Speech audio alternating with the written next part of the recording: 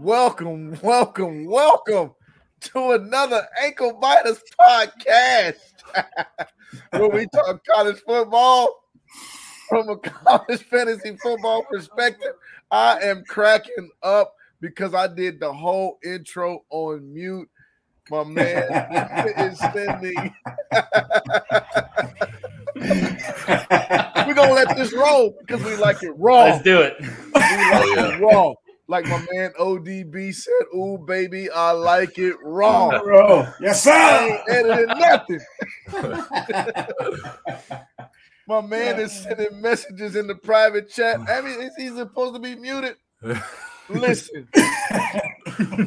College football podcast from a college fantasy football perspective. You know I'm joined by my host, my man, 100 Grand. Almost, what's going on, my guy? My man, how you doing today, bro? Man, listen, what a day it has been. Been all over the place today. Just got home not too long ago, getting settled in. About to talk some college football with you. Mm-hmm. And we have some special guests. Yes, we do. It is still special guest month for the Ankle Biters podcast. Mm-hmm. We are joined by another dare I say, another dynamic duo. Just like you see right here. Yes. Keeping the trend going of dynamic duos. We have the owners of the proprietors of the purveyors of Chasing the Natty podcast. You've seen them all over Twitter. They came in hot. They came in ready. Yes. You got my man Jared Blazing Trails Palmgren, and you got my man Xavier. I will go on a rant anytime you press my button. In the place to be. What's going on, guys? What's up with you? Oh man, Forrest, with you know you know how to make two guys feel at home. Appreciate you guys having us on the podcast. This is very, very just nice, laid back. I love it here. As you mentioned, my name is Jared Palmgren. I'm one half of the Chasing the Natty podcast. I am the more muted half of the podcast, I would say. Xavier over there, ready with the emotion. You can check us out. We're on YouTube. That's probably our main platform. You can find our show there. You can also find our show in podcast form on Spotify, Apple Podcasts, anywhere that you need us. And then the best way to contact us if you need to is either the comment section of our YouTube videos, or if you want to, just follow us on our Twitter. I am at CFF_Jared. He is at CFF_Xavier. So now I'm going to stop talking and actually let him speak for himself for once. No, that's fine. That's fine. I appreciate the introduction, Tony. Marlon, we love it. Love the energy. Love the Wu-Tang reference. I was like, man, ODB. All right, let's go. I love it. I love it. I love it. So he doesn't get references like that from me on the show. I can tell you that. Oh, no, it's fine. It's fine. You give me all the college football references. We make a lot of good, fun jokes. But like Jared said, I am the other half of the Chasing the Natty podcast. I am your host, Xavier Hood. You can find me at CFF_Xavier. So, yeah, I'm ready when you are, guys. We got a lot to talk about today. Yes, we do. Plenty to talk about.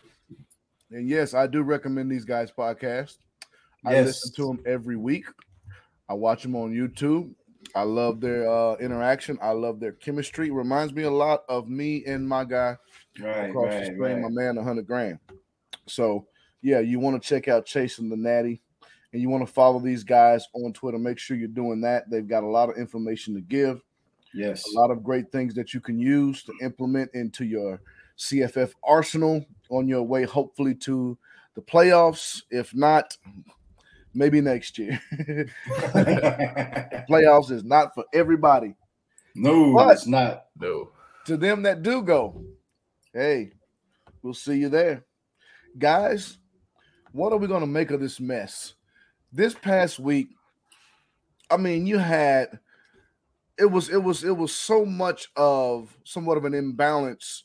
You had a good game here, then you got this game over here. You're like, what the heck is going on? Got this game over here. Okay, this is pretty decent.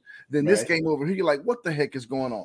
I think a couple weeks ago kind of spoiled us when we had one of the best college football slates that Oh my any of God, us that was have ever incredible. seen in the history of college football. And I think we got on that high and didn't want to come down. And now that we've come down, the things that we've come down to on a regular week would be great games. But now we're looking at them like, what the heck are y'all doing? Not all of them. Of course, Owens, you're going to get into some of that. And Xavier, you're going to get into some of that also. Right. They still have that, what are we going to make of this mess type of factor to them. Guys, the first thing we want to look at as we recap week 8, Illinois and Penn State. What a game this was. I'm talking about 9 overtimes in this game. Longest game in college football history. I mean, you've got other games with 7 overtimes, and nothing comes close to 9. Right. You know, and most of those games look like basketball scores, college basketball scores. But not this one. Not this one. No. Neither one of these jokers wanted to yield an inch. Or was it they just couldn't score? What do you think about this game, this Penn State, Illinois, I don't know what to call it.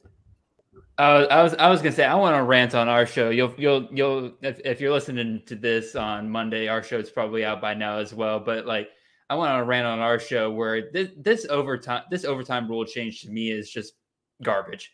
The whole point of it was to keep games from going into 9 overtime settings, and the whole point was to try to limit the interactions players have and keep players from getting hurt. Well, in this case, you had 2 teams go into 9 overtimes, and the quarterback for Illinois got hurt in the process. So they failed on both accounts, in which we also just got a worse product. We had 2 teams that were just completely inept on offense, failing play after play after play in this setting. And honestly, I would have just rather have taken, like, a lot of people keep talking about, like, oh, this was 9 overtimes. This was not 9 overtimes. This was 2 real overtimes and then a bunch of the college football equivalent of penalty kicks. That's right. That's what we saw. That was not real overtimes.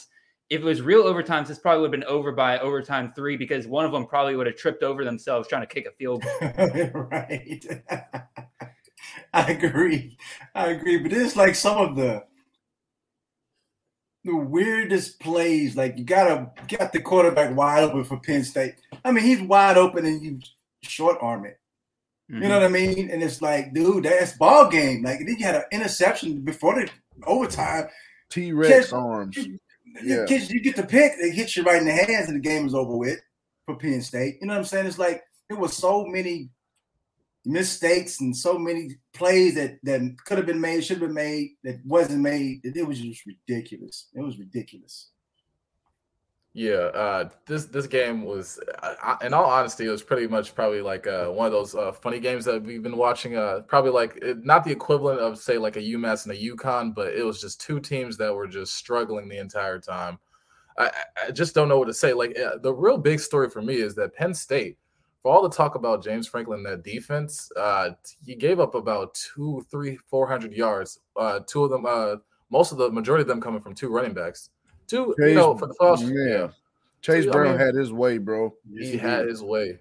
So, I mean, it was crazy. And then you had Mike Epstein, who's injured, but then you have this unknown kid, Josh McCray, just come out of nowhere and still put up 100 yards as well, too. I'm just like, wow, Penn State, what's going on here? What's going on with James Franklin? So it's kind of got, a few wheels turning of like, if Penn State doesn't get their act together, it could turn out to be another abysmal season. And you never know if James Franklin, takes the job somewhere else, or if he's going to stick it through the mud and keep on recruiting and build that program back up. So it's overall my thoughts for that.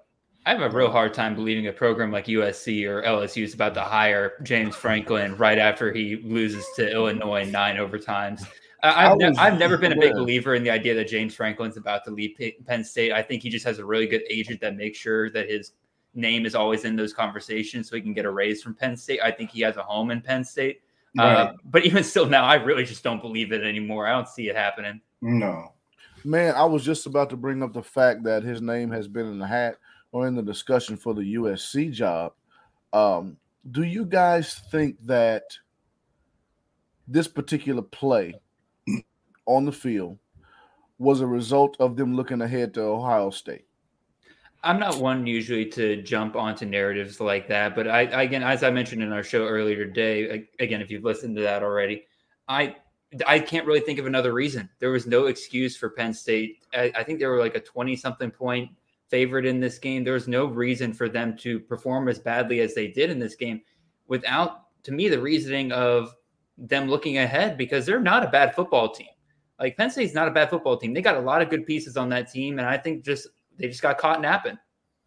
Yeah, I think for this season, though, I mean, a lot of people have been believers of that the run game, hoping that Kevon Lee and Noah Cain would, kind of step up after those injuries, those devastating injuries they had early on, and it just hasn't showed. I never was a believer. I was like, coming back from those type of injuries, if you don't have a run game at Penn State, I don't think you're going to get much going. I know Jahan Dotson and Parker Washington and Lambert are going to put up highlight and spectacular catches, and Sean Clifford's going to throw 30, 40, 50 times, so he's going to hit, at least, a few of those times for spectacular plays. But right now, Penn State doesn't just look like that premier Big Ten powerhouse that we once saw them at a few years ago. So for now, I mean, looking ahead to Ohio State, yeah, they probably were, but they have their own issues as well that probably have just been overlooked about from a couple of those narrow wins that they had, especially against Auburn early and a few other times this season. When you talk about Penn State's running game, though, if they would stick with a running back, just name a starter and give him the majority of the carries, that would probably clear up their running game problem. But you can't give 10 carries to 4 guys each. I mean, that's ridiculous. You can't get in the rhythm. You know what I mean? You got 4 running backs, and now you get 5. You might get 6. And you can't do that, man. Get you a running back, man. Name him a starter and run the guy. It's not really just a clear pecking order either. It's like one week, one guy's going to get the majority or the plurality of carries. Next week, somebody else is going to get them. One week, some guys got 10, 12 carries. Next week, he's got 3 carries. And you're sitting there just like, what's the logic here? Yeah, it's very frustrating for us in CFF because we're like, hey, man, the dreaded running back by committee. What a horror. What a horror. And they've had running back problems, since Saquon left. They seem to get that settled with Journey Brown, but then he has his career-ending issue there, and they're right back at, where they were having issues after Saquon left. So they're still there. I mean, it's not like they can't recruit. They get top talent at running back year in, year out. They're just not feeding one guy. Again, us at CFF, we hate that, the dreaded running back by committee. Unless your system supports the 2 running back system, we're kind of like, man, come on, man. Yeah. Find somebody and stick with them. Yes. Owens, man, you got to get – well, no, not yet. I want to talk about this Appy State and Coastal game because Appy State, the bullies on the block in the Fun Belt, the Fun Belt, Sun Belt, kind of having their crown challenged a little bit by some of the up-and-coming teams in the Sun Belt, like Louisiana Lafayette. They've had that rival there for a couple of years. Louisiana Lafayette couldn't get over the hump. They finally get over the hump. They thumped Appy State a couple weeks ago. Coastal Carolina has that twinkle in their eye. They're looking to do the same thing. And Appy State is like, no, bruh. No, bruh. Today. Too many of y'all. No. One too many. Listen, too many of y'all are getting a little too happy with us being down. We're changing coaches every other year. I want to take advantage of that. But nah, not this time, Coastal. We understand, your coach is great. You guys got videos and all that over all over Twitter, and Grayson McCall's great, and you got the Mohawk, and you guys got all that stuff going, but nah, bro. Nah.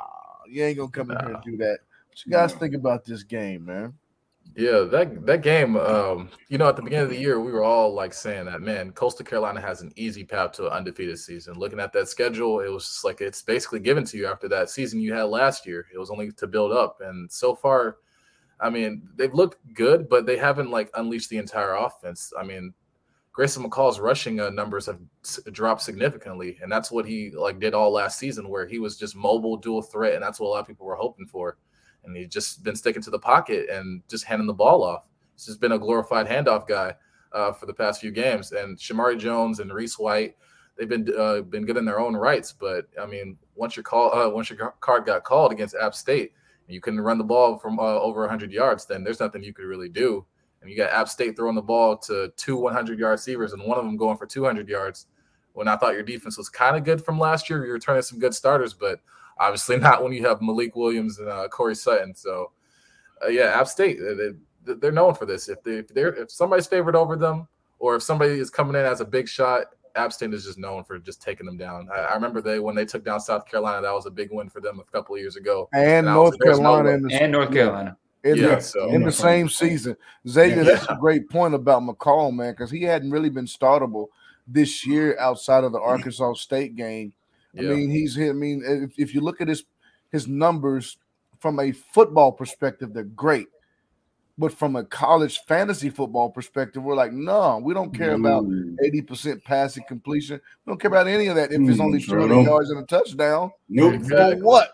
Nope. You guys time in right there. You guys Yeah, I think one thing that I think is kind of overlooked in this game was just how quickly Coastal Carolina was taken out of their comfort zone in this game. They went up 14-0 on App State pretty early on in this game, and I think they were ready to just kind of walk off from there, run the ball, keep it close, not let App State score. But then Chase Brice did something he didn't do against Louisiana, and that was actually be accurate with the ball.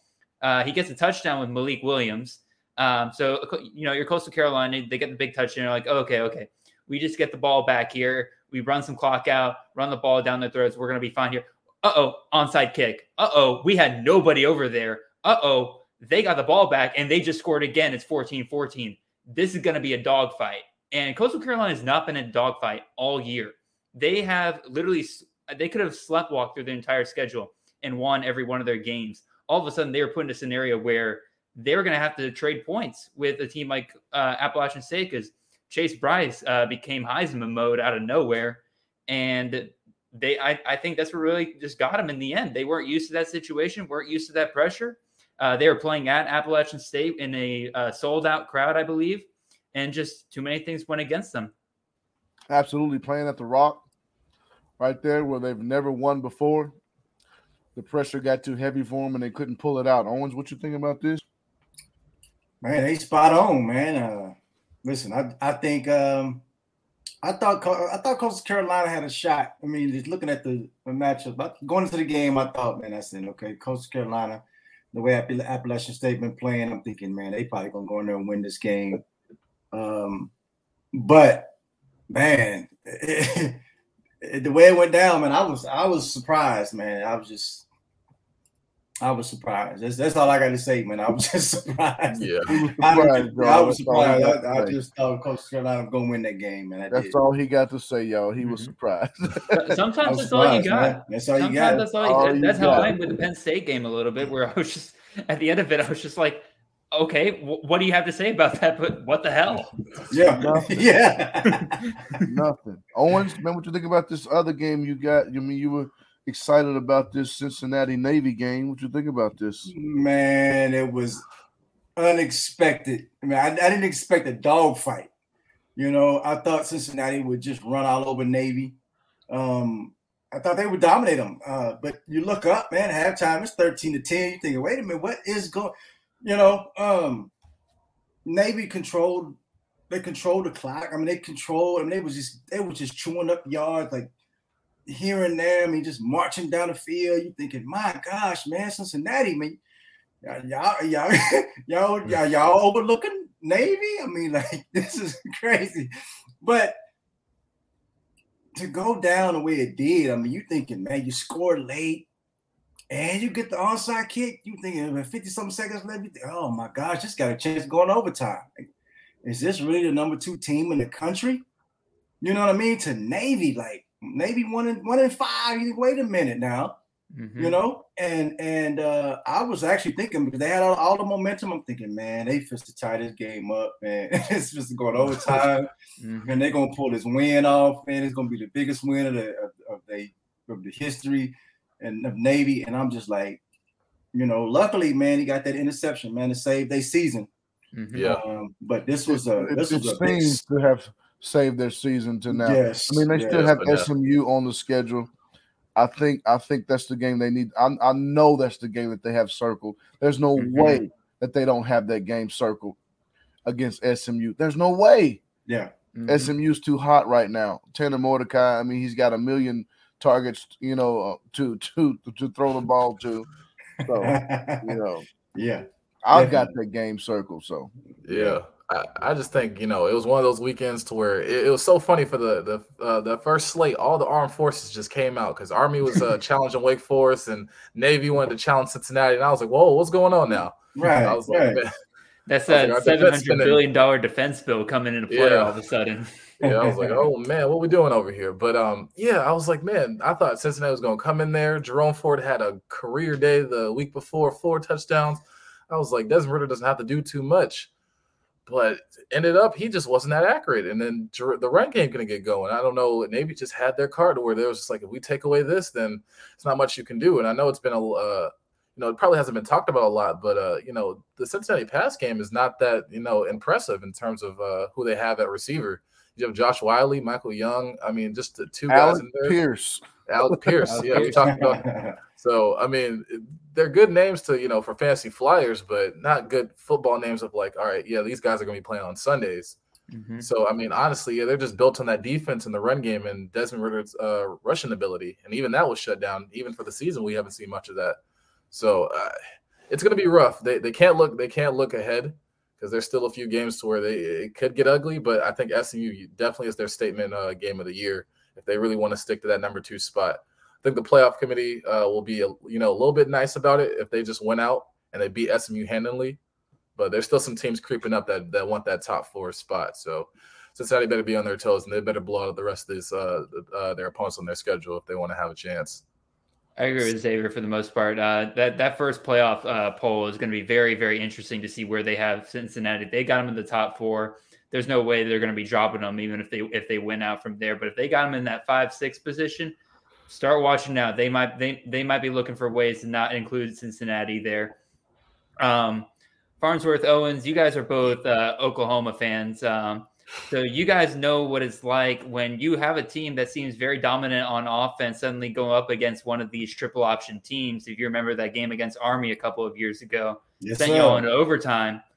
I think that's just the exact same scenario that happened here. Sometimes you just have these teams that just aren't quite ready to face a different type of offense. And I'll pick on my own home team, Georgia.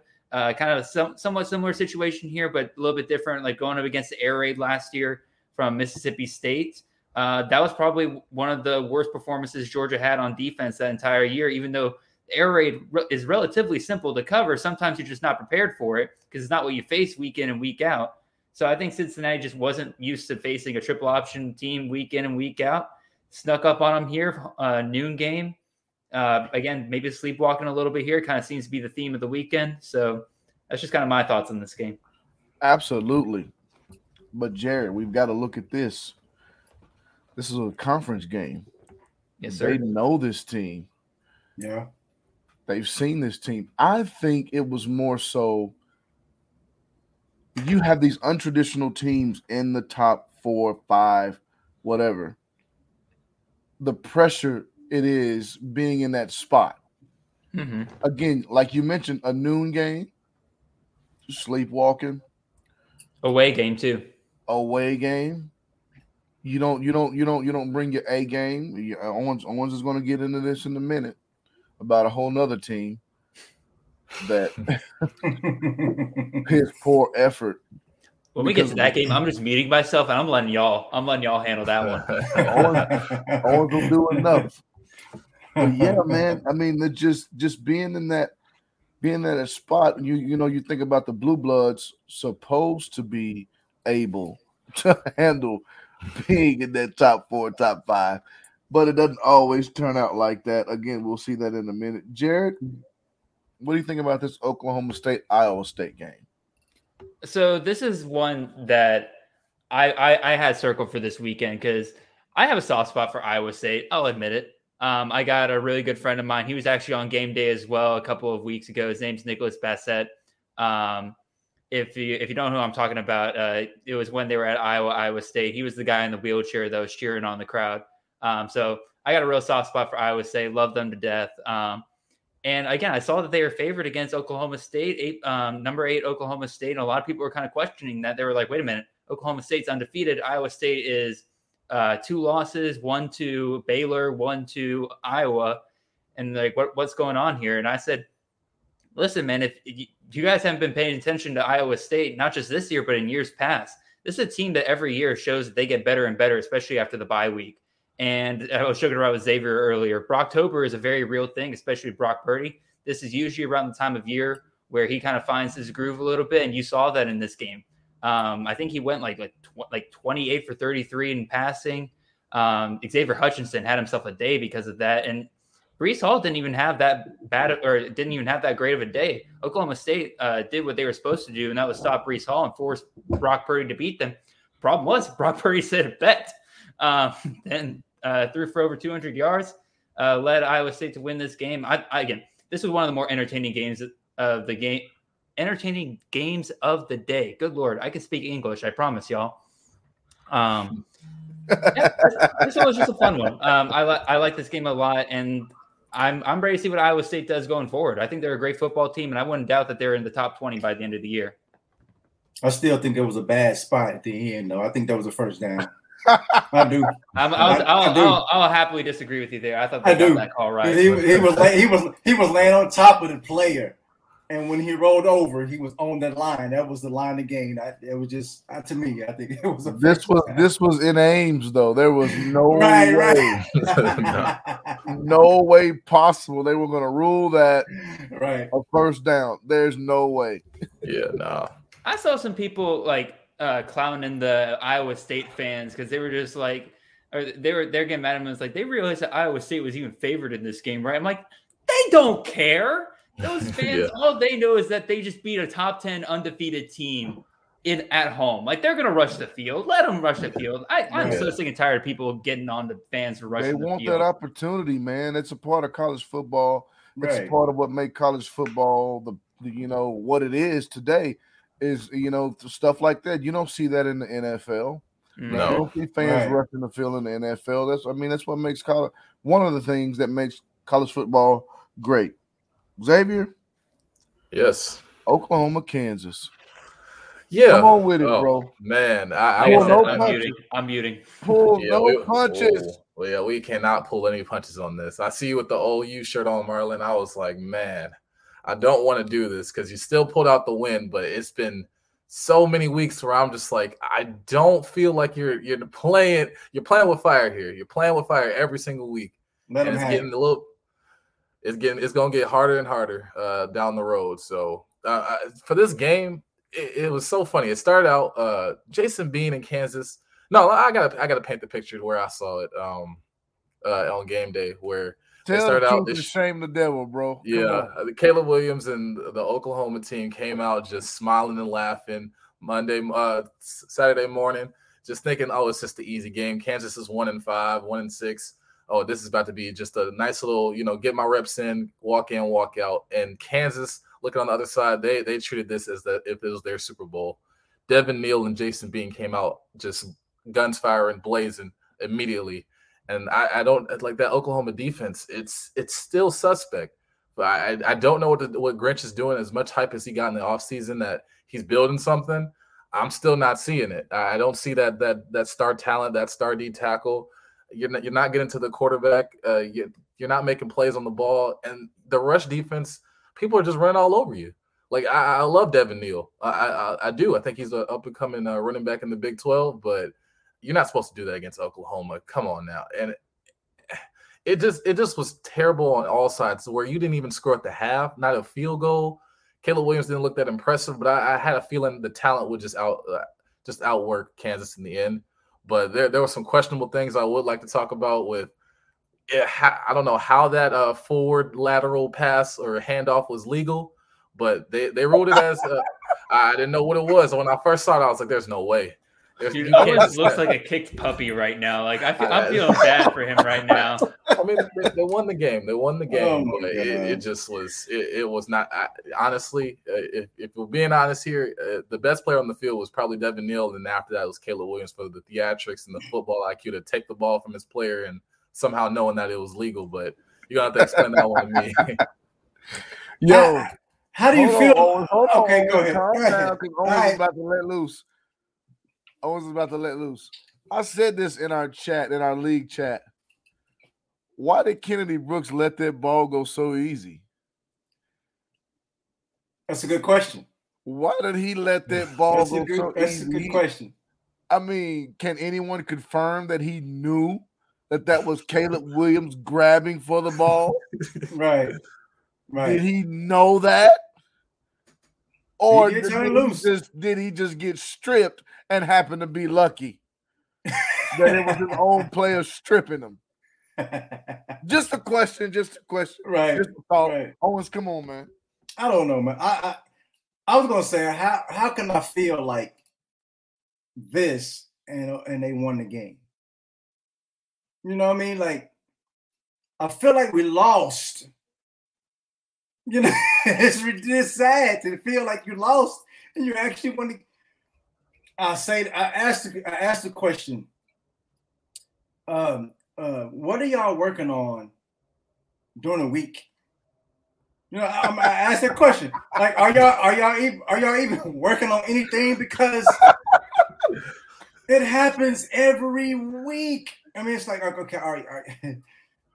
Are you actually working, or is it just not getting through to the players? You know what I mean? Because it's like, are you even talking about? Are you even trying to fix it? I mean, because it's the same stuff every single week. It's like you can't tackle. I know you can't tackle. It happens every game. It's like misassignments happen every game. Wide open receivers happen. Yeah. It's just unbelievable. And then we talk about the cushion. Oh my gosh, man! You cannot be off the wide receiver 10 yards and it's 3rd and 5, and you do it.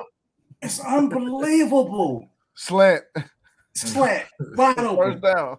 The guy just run a couple steps, turn around, and just be wide open because the guy's 15 yards back. It's unbelievable, man. I hate it. I hate it. It's so frustrating.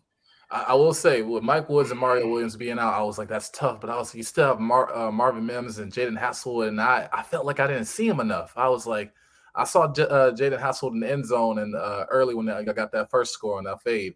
But then after that, I was just like, man, I'm not seeing Mims. You know, he was supposed to be wide receiver number 1, expecting big things, take that next step. And I'm just like, man, I guess you just need the full arsenal if you want to compete in these games. And it feels like every week it just has to be some type of theatrics for Oklahoma to, just get that win. And I'm just like, man, it's one of these days, one of these teams. But it's got to be. You have the talent. Yeah, hero ball every week. Hero ball every week. It was funny though seeing Spencer Rattler on the sidelines just lurk and say, "Hey, you want to throw me back in there?" And I was like, "No, your time is what done." He over there like, calm down, yeah, calm down. That's something when he has become the voice of reason. Jared, you want to say something? I would say I'll throw one more dig in here. One more, I promise. But before the season started, I made a prediction on the Kings Classic draft show. My big prediction was that there wouldn't be an Oklahoma wide receiver in the top 24 fantasy wide receivers. And my argument was that there was just too many options, that there was no way that one person would be fed the ball enough to where they would be able to score consistently week after week. Never in my wildest dreams did I ever think that it was going to be because Oklahoma couldn't score enough to create a fantasy relevant wide receiver. I don't know. Just one more little dig in there. Hey, man, who cares how that prediction comes to fruition? You're right. No one cares. It's coming to fruition. Check this out, guys. We're almost 35 minutes in, and we're just getting started. Week 9 preview. Good luck, listeners. We're just going to have fun. So we hope you're having as much fun listening as we are having as much fun conversing. Week 9 preview, guys. Georgia, Florida. You guys, cocktail party. Plans. Let's transition from Oklahoma debacle to Georgia. That defense, on my mind. That defense is otherworldly. Mm-hmm. There's so many other terms that I could use to attempt to describe how nasty this defense is, I don't think that Florida has a chance. I understand that Dan Mullen is a great offensive mind, a great offensive play caller. Schematically, he's one of the most well-respected, maybe even copied guys on the offensive side of the football. Urban Meyer influence, great. But I don't think that will do anything for him in this game. I don't care how great of an offensive mind he is or what his schemes are like or how he schemes guys open and schemes guys into the into the game plan, and not this game, man. This is one of those games where you just need to just stop. I know you. I mean, you. Of course, you're going to see wrinkles. You're going to see things that you've never seen before, but you probably won't know that it's a wrinkle until the commentators tell you it was a wrinkle. Oh, fair enough.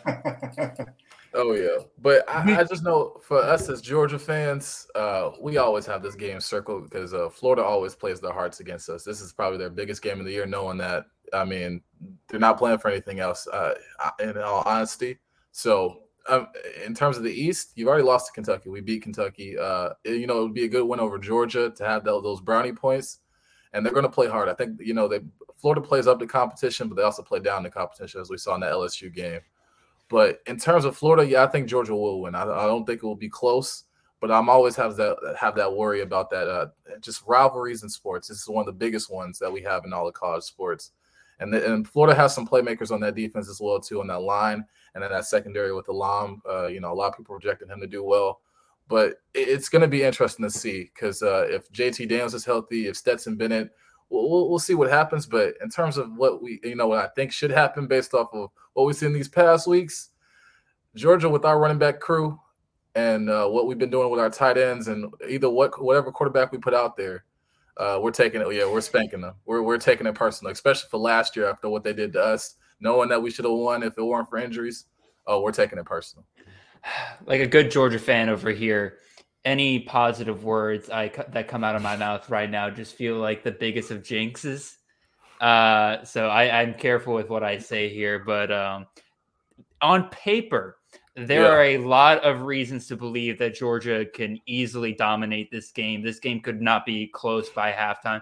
The spread is 13 points. That should tell you that Vegas at the very least believes that this game will be, competitive at the very least, maybe Georgia pulling away late. Wouldn't shock me if that was it, but it also wouldn't shock me if Georgia, just like we said, takes it absolutely personal. Y'all some nasty people. There's some things your listeners never get to see. Georgia by 30. Georgia by 30. Y'all trying to jinx us. Oh yeah, we know a Georgia sports fan. No. Georgia sports, though. You see what I got on right now? Like, there's too many things going right for us. I got a Brave shirt on right now. It doesn't feel right. It doesn't feel right anymore. Get to the World Series, though? Yeah, they did. Yeah, they did. Listen, man, Jordan Davis. No, man. Yeah. I understand Florida got some playmakers. I know. No, man. Let me paint you a picture. I got to paint you a picture. You know how you draw up a plan. You got your pen out, got your paper out, and you start writing your plan out. And Georgia's gonna snatch the paper out and ball it up and look at you. And then you build your ship. You get ready to go to war, and you send it out. And as soon as it start going, the bomb hit it, boom, blow it up. That's what's gonna happen to Florida, man. See, like, I'll throw this out there. Georgia, I do think Georgia has one legitimate weakness, and I do think it is the secondary. I don't think we've faced a team yet that has truly tested us in the passing game, because you won't. I want to be very specific with what I mean here. So Georgia has taken down some of the best wide receivers in the game so far. Jalen Burks, absolutely nothing against Georgia. Wan'Dale Robinson, nothing. We have not faced a team that I think gives us multiple threats to look for in the passing game, like legitimate threats. But here's the thing: Florida don't got that either. So I'm saying, like, don't hear what I'm not saying. Georgia's going to win this game. Yeah, Georgia's going to win this game, I think, pretty handedly. I'm just always afraid of talking up too much. Yeah, I will say this for all those teams that have those wide receivers, I think, the great thing about Georgia in that defense, if your quarterback can't get the receiver the ball, if he's getting sacked both 4 to 5 times a game, then that won't matter. So that's why when you mentioned Jordan Davis, Jalen Carter, Nakobe Dean, all those people in that front seven, there's nothing you can do when you have that pressure coming at you in less than 2 seconds. So I think the score to beat for Georgia this weekend, I'd say I saw somebody roll out 17 earlier. I think 20. If Georgia can get to 20, it's a game. Like, that's it. Florida ain't putting up more than 20 points on Georgia. I don't know if Florida will get 14. George, man, listen, Florida ain't gonna get 10. I promise. I would love nothing more, Owens. I would love nothing more. I see 4, maybe 5 picks between Emory Jones and Anthony Richardson. Anthony Richardson, exceptional athlete. Again, y'all speaking music to my ears right now. Talent. Yeah. But he's not ready for what he's about to see. Those guys throw picks against far less talent. Oh, yeah. Mm-hmm. The LSU secondary was down Stingley and a lot of other great 5 stars. And I'm like, you're throwing picks to these guys? These guys. Mm-hmm. It's going to be ugly early, I promise you. I can see him. I can see the quarterbacks for Florida.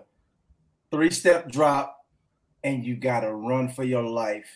Mm-hmm. And you know what I mean? Like, they're quick. Like 3 steps, and you got to scramble, and you're going to run right into the defender. You're going to run right into the DN.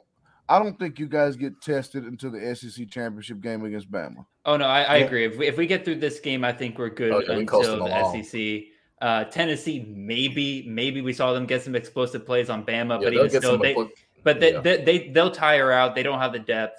That's also, key, Jared. That is exactly right. They do not have the depth. That's what happened against Bama. Mm-hmm. The lack of depth reared its ugly head in the second half. Yep. And Bama just kept scoring. Bama said no mercy. Man, they couldn't stop the bleeding. Oh, no. It was 31-24. And in the blink of an eye, they had like 52 points. Quick. Absolutely. Yeah. What happened? Guys, what do you think about this Ole Miss Auburn game? I think the most interesting thing about it is that Auburn's favored. Mm-hmm. I'm just going to leave that out there. Man, favored. Favored by 1 point. You didn't tell me that today. I think it's going to be a good game. Is Matt Corral healthy? That's the big question. He looked healthy enough. He's limited. Yeah. I'd say limited is the best word to describe him right now. Yeah, Lane Kiffin has him running for his for dear life. I forgot, was that Tennessee game he ran for like 23 carries? I'm like 30 carries. Ridiculous. So I'm like, you can't be doing that to your quarterback at this point in the season. You're getting that wear and tear on him. So, we'll see. I don't even think they have a quarterback behind him unless they want to throw John Rice Plumlee out there, move from wide receiver to quarterback back. But, in terms of it sucks that Mingo is out for a few more weeks, or probably even out for the rest of the season. You still have Braylon Sanders. You still have Dontario Drummond, and the backfield is pretty stout. But Auburn's been looking better and better each week after that Penn State loss. And then also, obviously they had to go against Georgia, but then even after that, they had a questionable win over Arkansas, but they handled their business. So Bo Nix looks a lot better. That's a high praise for Bo Nix, because Bo Nix is not the greatest quarterback in the world. All the hype and praise that he got for being a 5-star coming in, being able to. He is a magician when he escapes those pressures, but you'll need a lot more if you're going to get in the shootout with Ole Miss, because they'll run up points on you quick in a hurry. This game depends on Matt Corral's health. I think it depends on his health. If he's not healthy, I think Auburn gonna win this game. I think it's that simple. I think Ole Miss needs to get some of these receivers back and healthy. Jonathan Mingo, it's been radio silence on his condition basically since he broke his foot. We don't know when he's coming back. Braylon Sanders, he's been knocked up and injured, so you basically just have Dontario Drummond out there with, I don't know, maybe Jackson, maybe Ja'Cour Pearson every once in a while. None of these guys. Ole Miss is just losing a lot recently. But again, this game is kind of hard to call because, again, it's at Auburn, so that's one of the toughest places to play in the SEC. And I forget, is this a night game? 6 o'clock. 6 o'clock. Oh, that's gonna be rough for Ole Miss. And I'm with you. if Matt Corral for some reason just can't play in this game, it's good night Ole Miss. Oh yeah, they're throwing the toilet paper in the trees after the game. Yeah. You guys see me laughing because I know he didn't mean it, but my man Jared said he was Jonathan Mingo was knocked up. Maybe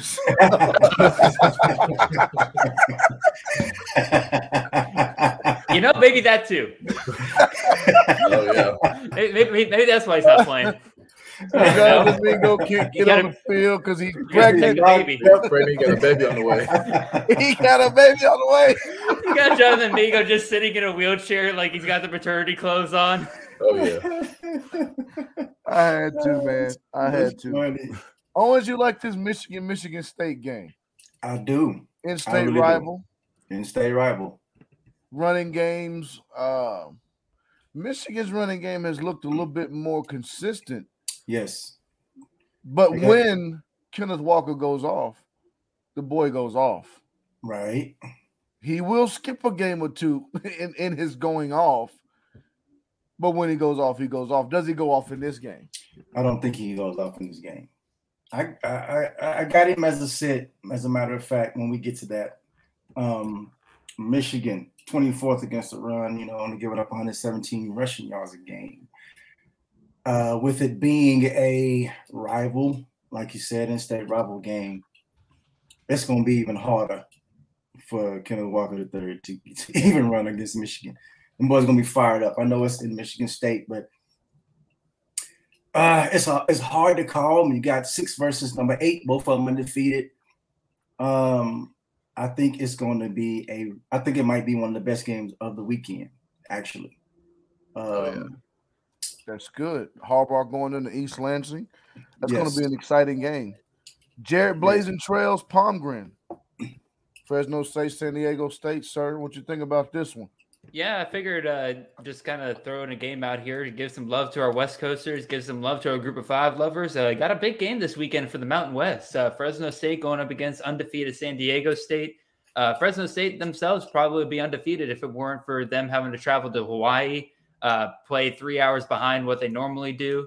I think that was just one of those weird games where a team going to Hawaii just isn't going to perform as well because they got all the jet lag and everything.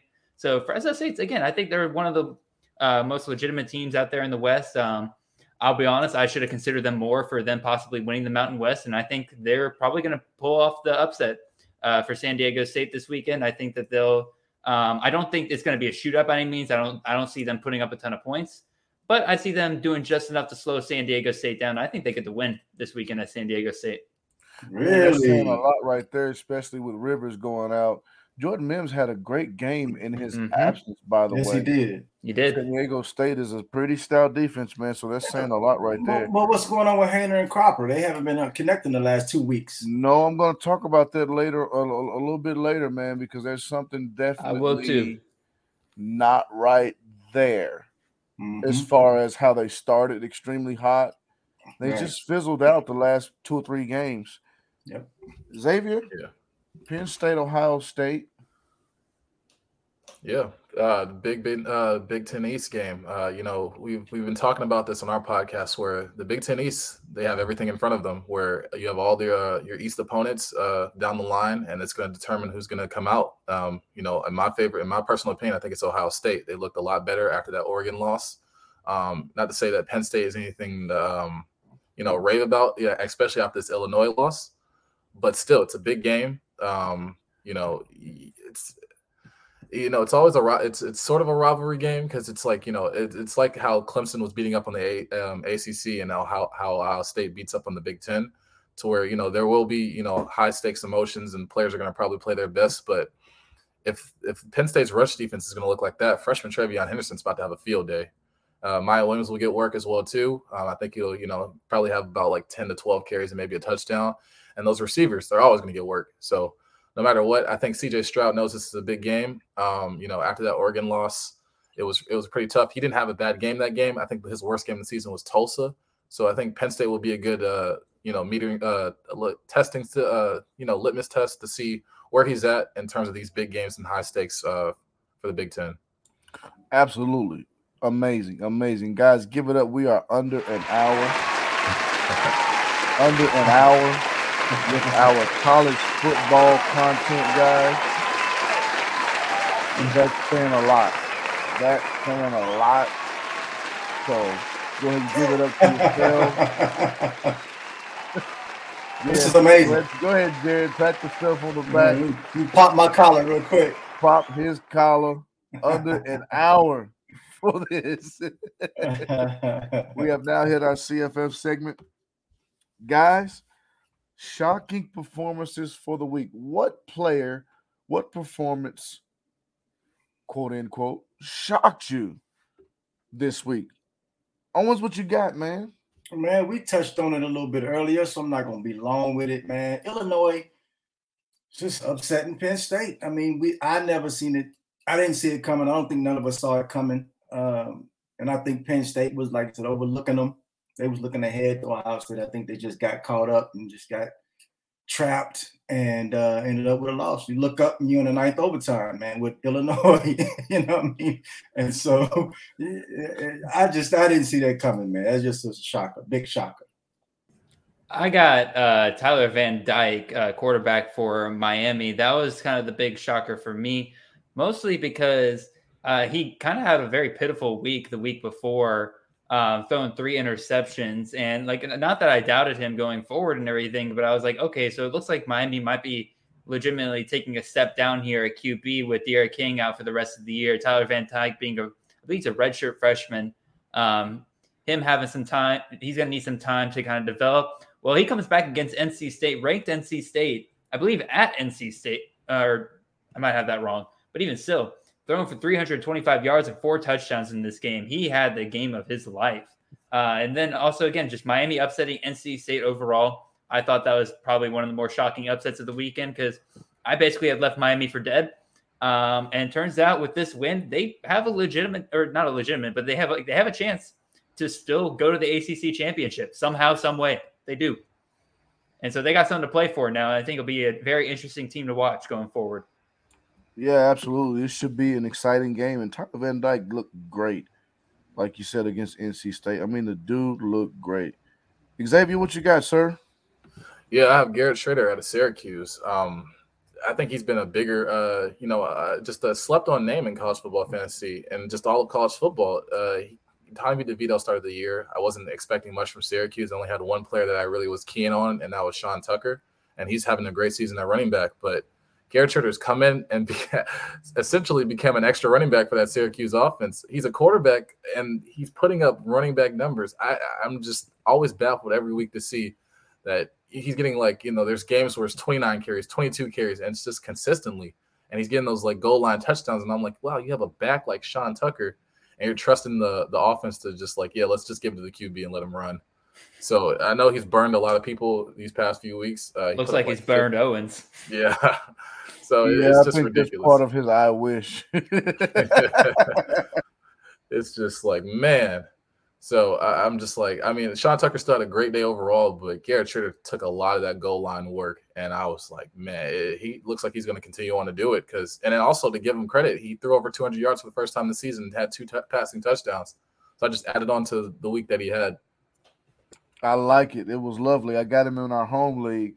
Didn't have him in the game, but he's getting in the game this week against Boston College. I'll tell you that much. Guys, I'm going to go with Chandler Rogers, man. Listen, man, Rich Rod is the offensive coordinator over there at Louisiana Monroe. We were kind of waiting for somebody to show up because you always want somebody in a Rich Rod offense once he finds his guys and they get started and they get going. They get privy to the offense and how to run that offense. This guy, man, Chandler Rogers, man, South Alabama can be so-so on defense. Man, he lit them up. 369 yards passing, 4 touchdowns, no picks. He even carried the ball, so he's toting the ball 15 times for 40 yards.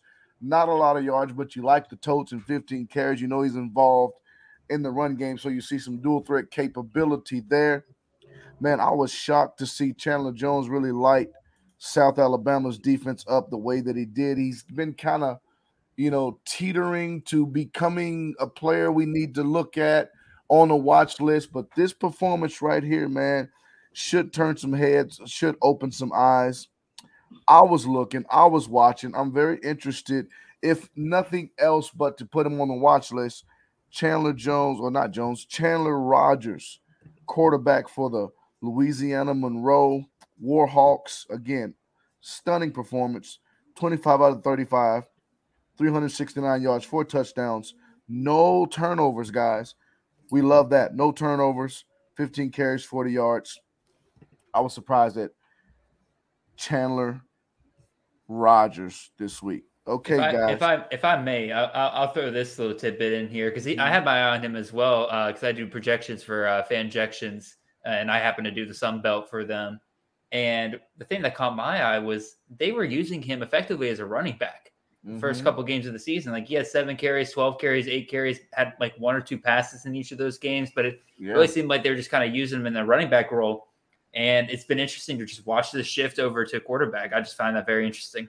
Yeah, it's kind of a what you call it? Why is the style of play eluding my memory right now? Wildcat. There you go. There you go, right there. It always happens to me when I'm listening to a podcast. I am Johnny on the spot. Johnny on the spot when I'm listening, but when I'm doing a podcast, I can't remember. Hey man, English is hard and speaking is hard. Trust me, I know. You listen to my podcast, you know how much I flub. Like, I know the guy, I know the system, I know what I'm saying. Right. But I'm just thinking about it. I'm like, come on out. Come on out. All right, guys, we've got the shocking performances. There's always a flip side to that coin. Disappointing performances for the week. Owens, try to keep this short. I'm keeping it very short. The sorry Oklahoma Sooners. Not the sorry. Come on. Sorry. I don't know. 10-0 at halftime at Kansas. Pretty sorry. Yeah. Shut up. It's embarrassing. It's horrible. Should I go now? Like, are you good, Owens? Are you good? I'm good. I'm good. Okay. I'm good. All right. Well, I'm gonna pick a player here, and we touched on it earlier, but I'm gonna go Jalen Cropper. Man, that was a points party for Fresno State. Seemed like everybody was getting in on the action except for Jalen Cropper, who also threw in a fumble in there just for that added bonus. Very disappointed with him this weekend, and a lot like we kind of touched on, like why is he not getting his due? I think it might be because teams might be kind of putting some more pressure on him, maybe putting some double coverage on him, kind of opening up some of these other guys in the Fresno State offense, like Wheatfall, like Josh Kelly, heck, even Ronnie Rivers before he got injured in the game. He was getting involved in the passing game, so I think that might be part of the reason why here. Absolutely. Yeah, no doubt about it. Xavier. Yeah, I probably have to hit on David Bell. A lot of people took him in the first or second round, depending on what type of league you're in and how they were drafting. Presumptuously, the number 1 wide receiver. After what I saw against Iowa, and I was like, that defense and that secondary, I was like, oh yeah, it's Wisconsin. Even though they have a good passing defense, I think they're ranked 10th in the nation now. They're doing good on both sides of the ball. But I was expecting David Bell. You have that talent. I expect to see him on Sundays. I kind of do blame it on Aiden O'Connell a little bit because he do throw 3 interceptions. But you hit Payne Durham for 100 yards and a touchdown. You couldn't find your number 1 receiver just once. So it was just a disappointing week. I might have to just switch it over to Aiden O'Connell just for, messing with my David Bell stats. Listen, I'm in the same boat, bro. Nice baton handoff right here. Calvin Austin, the third, 7 catches. Great. 44 yards. Come on, bro. Against UCF. Come on, bro. Again, we could put this at the feet of Peter Parrish, who stunk. Some might have said he perished. Oh, no. I like it. Oh, wow. I like it. Oh, my God. He perished in the game. He perished in the game. Ooh, Jared, brother. He was that bad though. He was that bad. He's awful. Okay. Oh man, he was that bad. Okay. But Calvin also at least got the rushing touchdown, because that's what wide receivers do. No, not in this game. He didn't. That was the last game. Oh, the last game. I'm sorry. Game, he didn't get anywhere near the end zone. Yeah, I was about to say you had him in our home league, and you didn't get you any points for that one. You're right. Yeah, I had him in the game too, and he bit me. I had him in every league that I had him in. Man, he bit me hard, man. 7 catches for 44 yards. Peter Parrish, as soon as he came in, it was pass. He messed up Brandon Thomas, who I had in prize picks. He did not hit his 81 because Peter Parrish, the offensive coordinator, for some reason, thought that Peter Parrish was Peyton Manning. I don't know what he was thinking, because he wasn't Peyton Manning, because he was only throwing for 3-4 yards a play, which is why Calvin Austin can have 7 catches for only 44 yards. Ridiculous. Extremely disappointing to me, this particular performance from Calvin Austin III. That's my guy. And when he comes back off the bye, I'm going to ride with him again. But same. I've got to monitor that situation with Seth Hennigan, because if Peter Parrish is starting, man, Parrish is starting, man, I think I may have to put him on the bench. I was just getting ready to say that. I was just getting ready to say, if Parrish is back there, I'm sitting Brandon Thomas. Brandon Thomas should get on his bench. Because if Parrish is in there, no. Absolutely. No. It's kind of like Washington State. Every time they start Garantano, you better put Travell Harris on the bench faster than you can even think. Mr. Turnover himself. Man, walking turnover. Guys, we have surprising performances, shocking performances, disappointing performances for the week. When I was making this show sheet, I thought, what about the year? Biggest surprise players of the year. And on the flip side of that, of course, you've got the biggest disappointments of the year. Owens, what player this year has pretty much surprised the heck out of you? Kenny Pickett from Pittsburgh.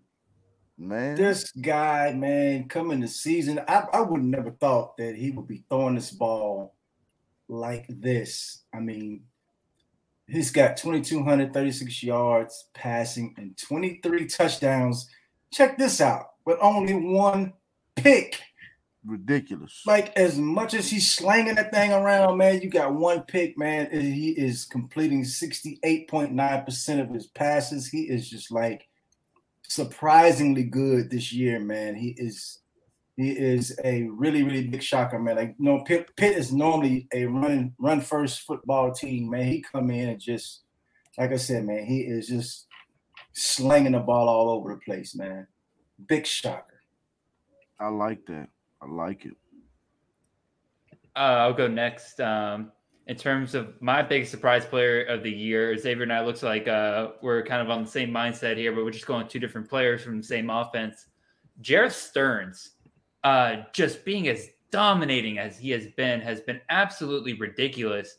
In fantasy, he is putting up 24.16 fantasy points per game, and that's in standard format. So no PPR or anything like that. That's standard points per game. Next guy has like 18, so he's just a cut above everybody else. If he comes back next year, he's going to be worth like a top 3 pick easily in CFF redraft. Again, his stats this year have been insane so far. 83 receptions for 1,077 yards and 10 touchdowns so far. And they're just getting started. That Western Kentucky offense is going to continue to feed him all day, every day. Jerreth Sterns, I didn't think he'd be able to do it. Transferring to FBS, he's been incredible. Yeah, and he's a little ankle biter too, man. A little bitty guy. Xavier, what you think, man? Yeah, like Jared said, I guess I have to transition to the man throwing Jerreth Sterns the ball. Bailey Zappi out of Western Kentucky. I did not expect. I was like, you're coming from moving up to the FBS level, coming from Houston Baptist to Western Kentucky, I was like, competition is going to be a little bit stiffer. I don't know if you can just be throwing for 300-400 yards a game. And now every time I face Bailey Zappi, I'm just looking at him like the Grim Reaper. I'm just like, oh, dear God. No matter what I think about, a bad game for him is like putting up 30 points. And I'm just like, there's nothing I can do. I mean, he has 3,000 yards so far on the season, 24 touchdowns, if I'm not mistaken. And I think only like 4 interceptions. So he's doing it very efficiently. Yeah, 29 touchdowns and only 4 interceptions. So I'm just like, he's hitting all his receivers, sharing the love, has a clear number 1. And even if you pick up the number 2 or number 3, it's almost guaranteed that at least one of those guys will get a touchdown in that game. So just anybody off of that offense, maybe not their backfield, but they're just spreading that ball out and just letting it fly. Absolutely, man. I like that. He is like the Grim Reaper, man. I played against him this week in our home league against Justin Heisey, and I just knew he was going to just light me up. And this was his lowest point total of the year. I was like, yes, I'll take it. But the dude still lit it up, though. He still lit it up. Right. So no doubt. Man, I was thinking about Tyler Beatty, and I thought, well, what about Brennan Armstrong?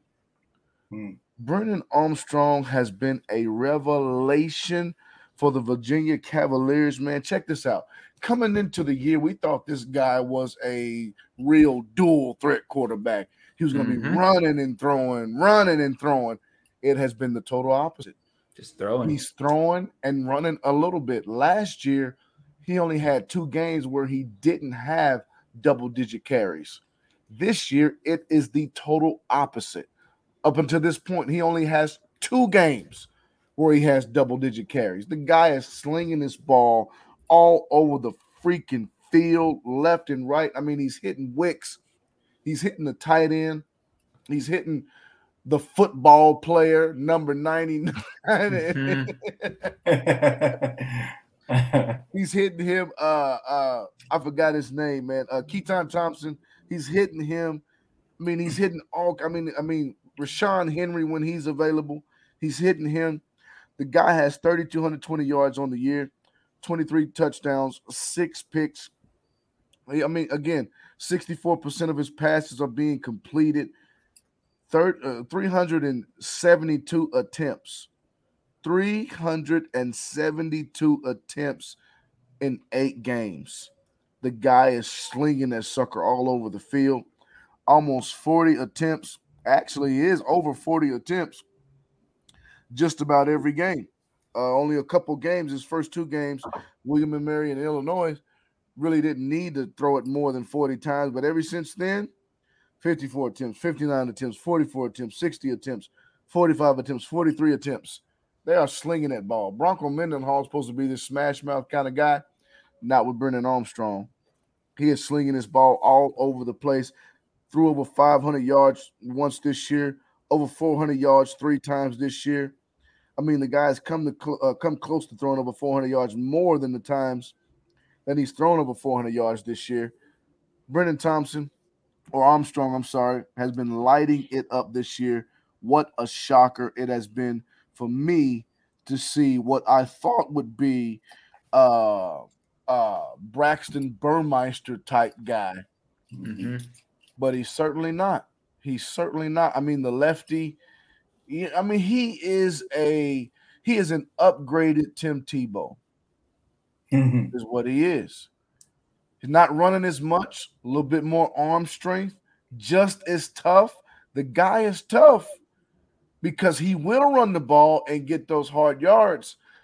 But whatever Bronco Mendenhall saw in this guy during the offseason, to flip that switch to make him a pass first, pass second, pass third, run fourth quarterback, whatever he saw, man, I know his owners are loving it right now because, again, none of us expected to see this, what we're seeing right now, but I like it.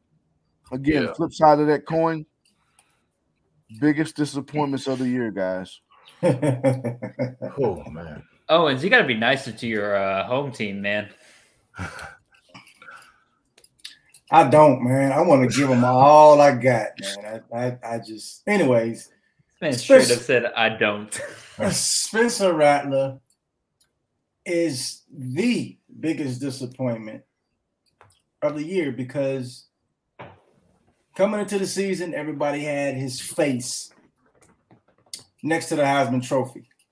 I mean, that's just basically what it was. It was like it was his to lose, and he lost it.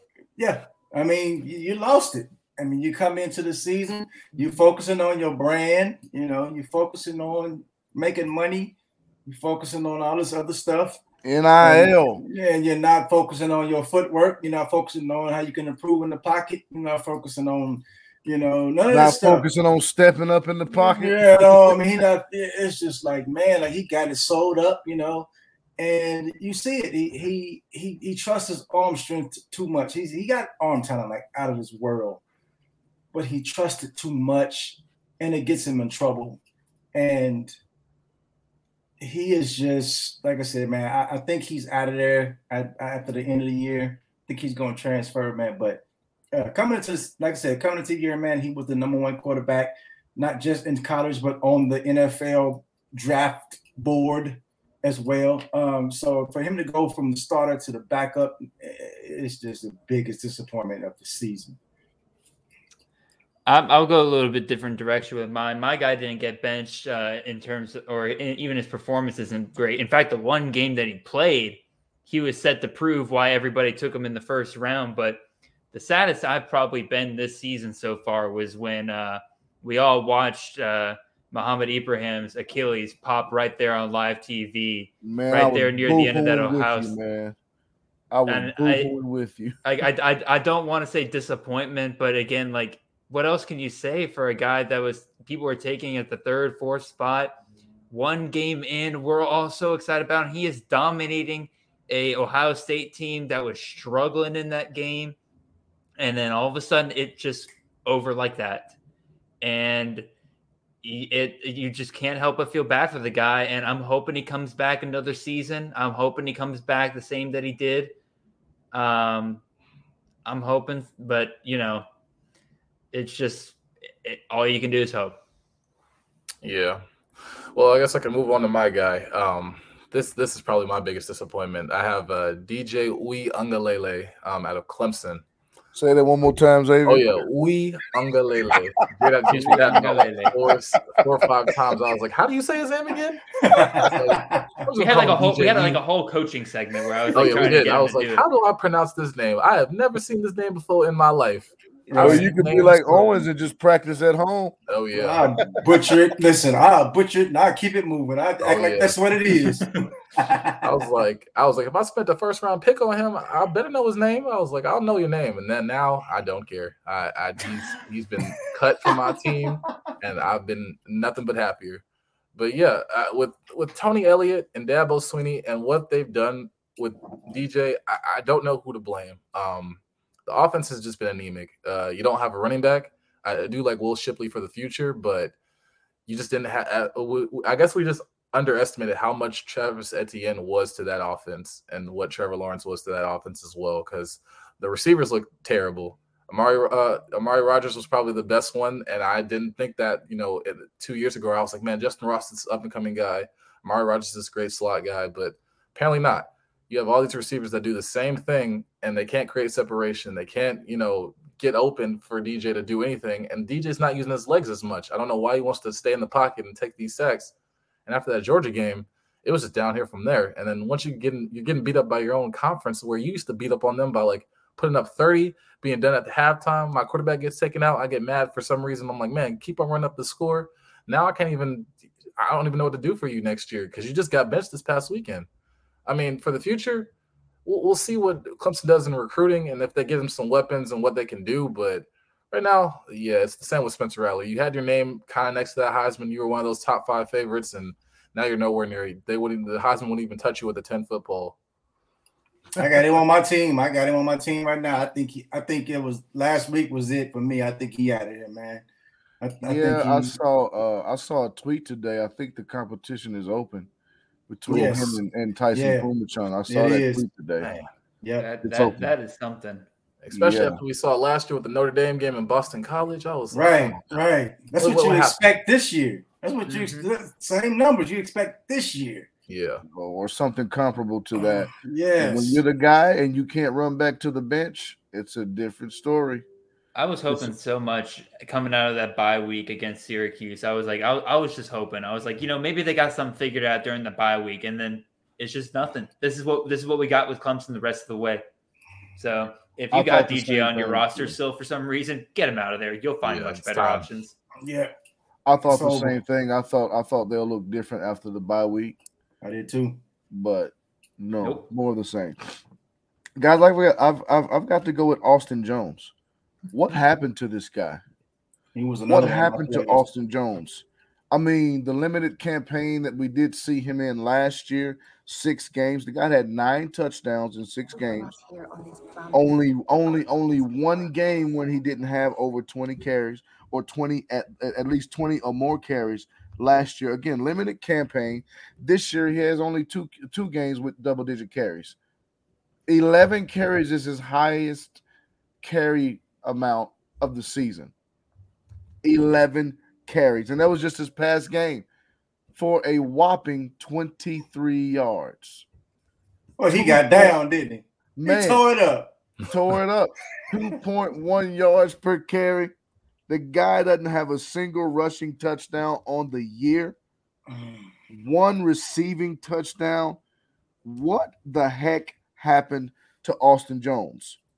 Through 6 games this year. Again, he only played 6 games last year. Through 6 games this year, 53 carries, 184 yards, no touchdowns. Go ahead, man. Jump right on in there. Hold on, I can't count here for a second. I got 4 words for you. I have no clue. None of us do. No clue. What happened here? Same coach, David Shaw. Run the ball down your throat with the big sets. Come in with 2 tight ends, 3 tight ends. We'll throw the ball if we have to. Completely flip the script this year. You've got Tanner McKee throwing the ball all over the place. You've got Elijah Higgins, the freak that he is. Then you've got this up-and-coming tight end freak that they like so much, Eurosec. They like this guy. And it seems like they've just abandoned the run game because it not only affects Austin Jones, but you got Nathaniel Pete, he's kind of hit and miss, really more miss than he is hit. Mm-hmm. If you want to pick him up and think you're going to put him in the game, he might get you beat. He's going to get you beat. Stanford overall, the running game is trash right now. And Austin Jones, man, it's almost like, dude, he's question marks all over the place. I forgot that character on Batman, the Riddler. I think it was. It had all the question marks. That's Austin Jones right now, man. The guy is terrible. His best game of the season, guys, Vanderbilt. 7 carries for 80 yards. Best game of the guy hadn't gone over 30 yards outside of that game all season long. What the heck happened to Austin Jones, man? Sounds like a great title for a mystery novel one day. Yes. Nice book. What the heck happened to Austin Jones? That's David Shaw, man. You got to ask him because he, like you said, he's a run first coach. Run first.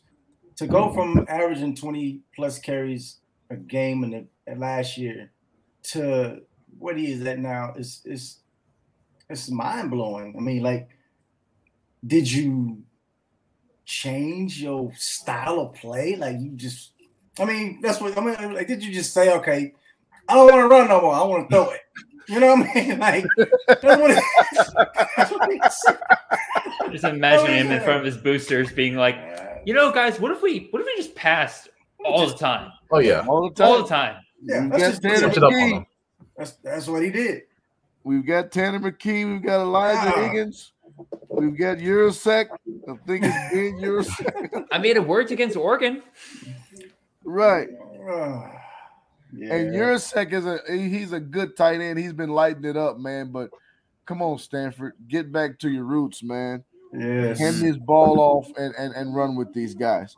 Yes. Okay, guys, that's it for right there. That's it for right there, man. Biggest disappointments of the year. We're now entering into our start-sit segment of the show. 1 quarterback, 1 running back, 1 wide receiver, and 1 tight end, starting and sitting. College fantasy football, there's 130 teams. I think it's a good thing that we explain this every week because we've got new listeners every single week. And the start and the sit segment, it's somewhat of a we are looking for the ceiling. Again, 130 teams, so the player pool is much bigger than NFL, so it's large. And so you may have a guy that we're not necessarily sitting him because he's got a bad matchup, but you'll sit him because you have a better matchup with another guy, with another player. Same thing goes for the start. We're looking for the ceiling.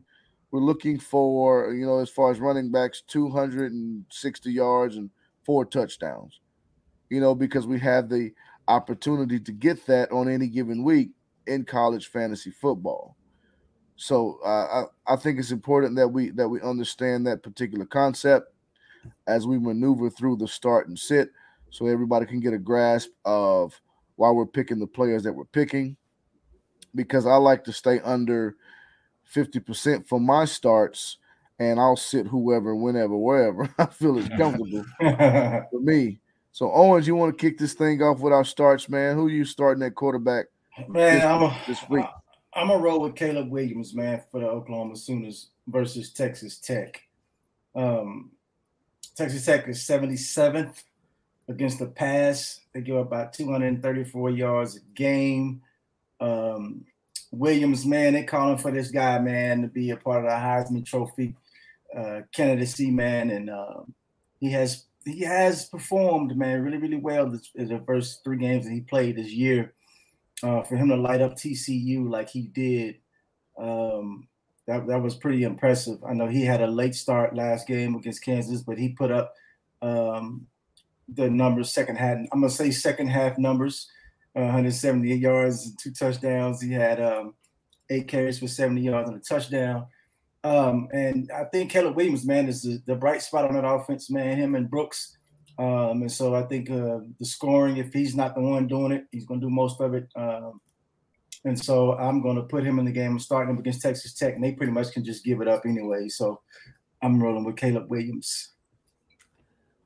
I'll go ahead and throw my guy out here, and I'll fully admit, like, out of the 4 guys we're probably going to talk here, he's probably one of the more hit or miss guys in terms of his performances in every single game. But again, we're looking for upside here. And Chris Reynolds, quarterback out of Charlotte, has shown us that when he gets hot in a game, he can get really hot very, very quickly, especially if he's connecting with his 2 main wide receivers, Victor Tucker and Grant Dubose. They're going up against Western Kentucky, who has forced everybody that they've played against this year into a shootout of some kind. So if Chris Reynolds can get hot in a game like that where he's being forced to throw touchdown after touchdown in order to keep up with his Western Kentucky offense, he could be seeing massive upside by the end of the weekend. So that's my pick for this weekend, Chris Reynolds against Western Kentucky. Yeah, I guess I can go into mines a little bit. We have Malik Willis. If he wasn't number 1 in your league, then he should have been. So he's going against UMass. There's nothing more to say really about UMass. They're one of the worst teams in the nation.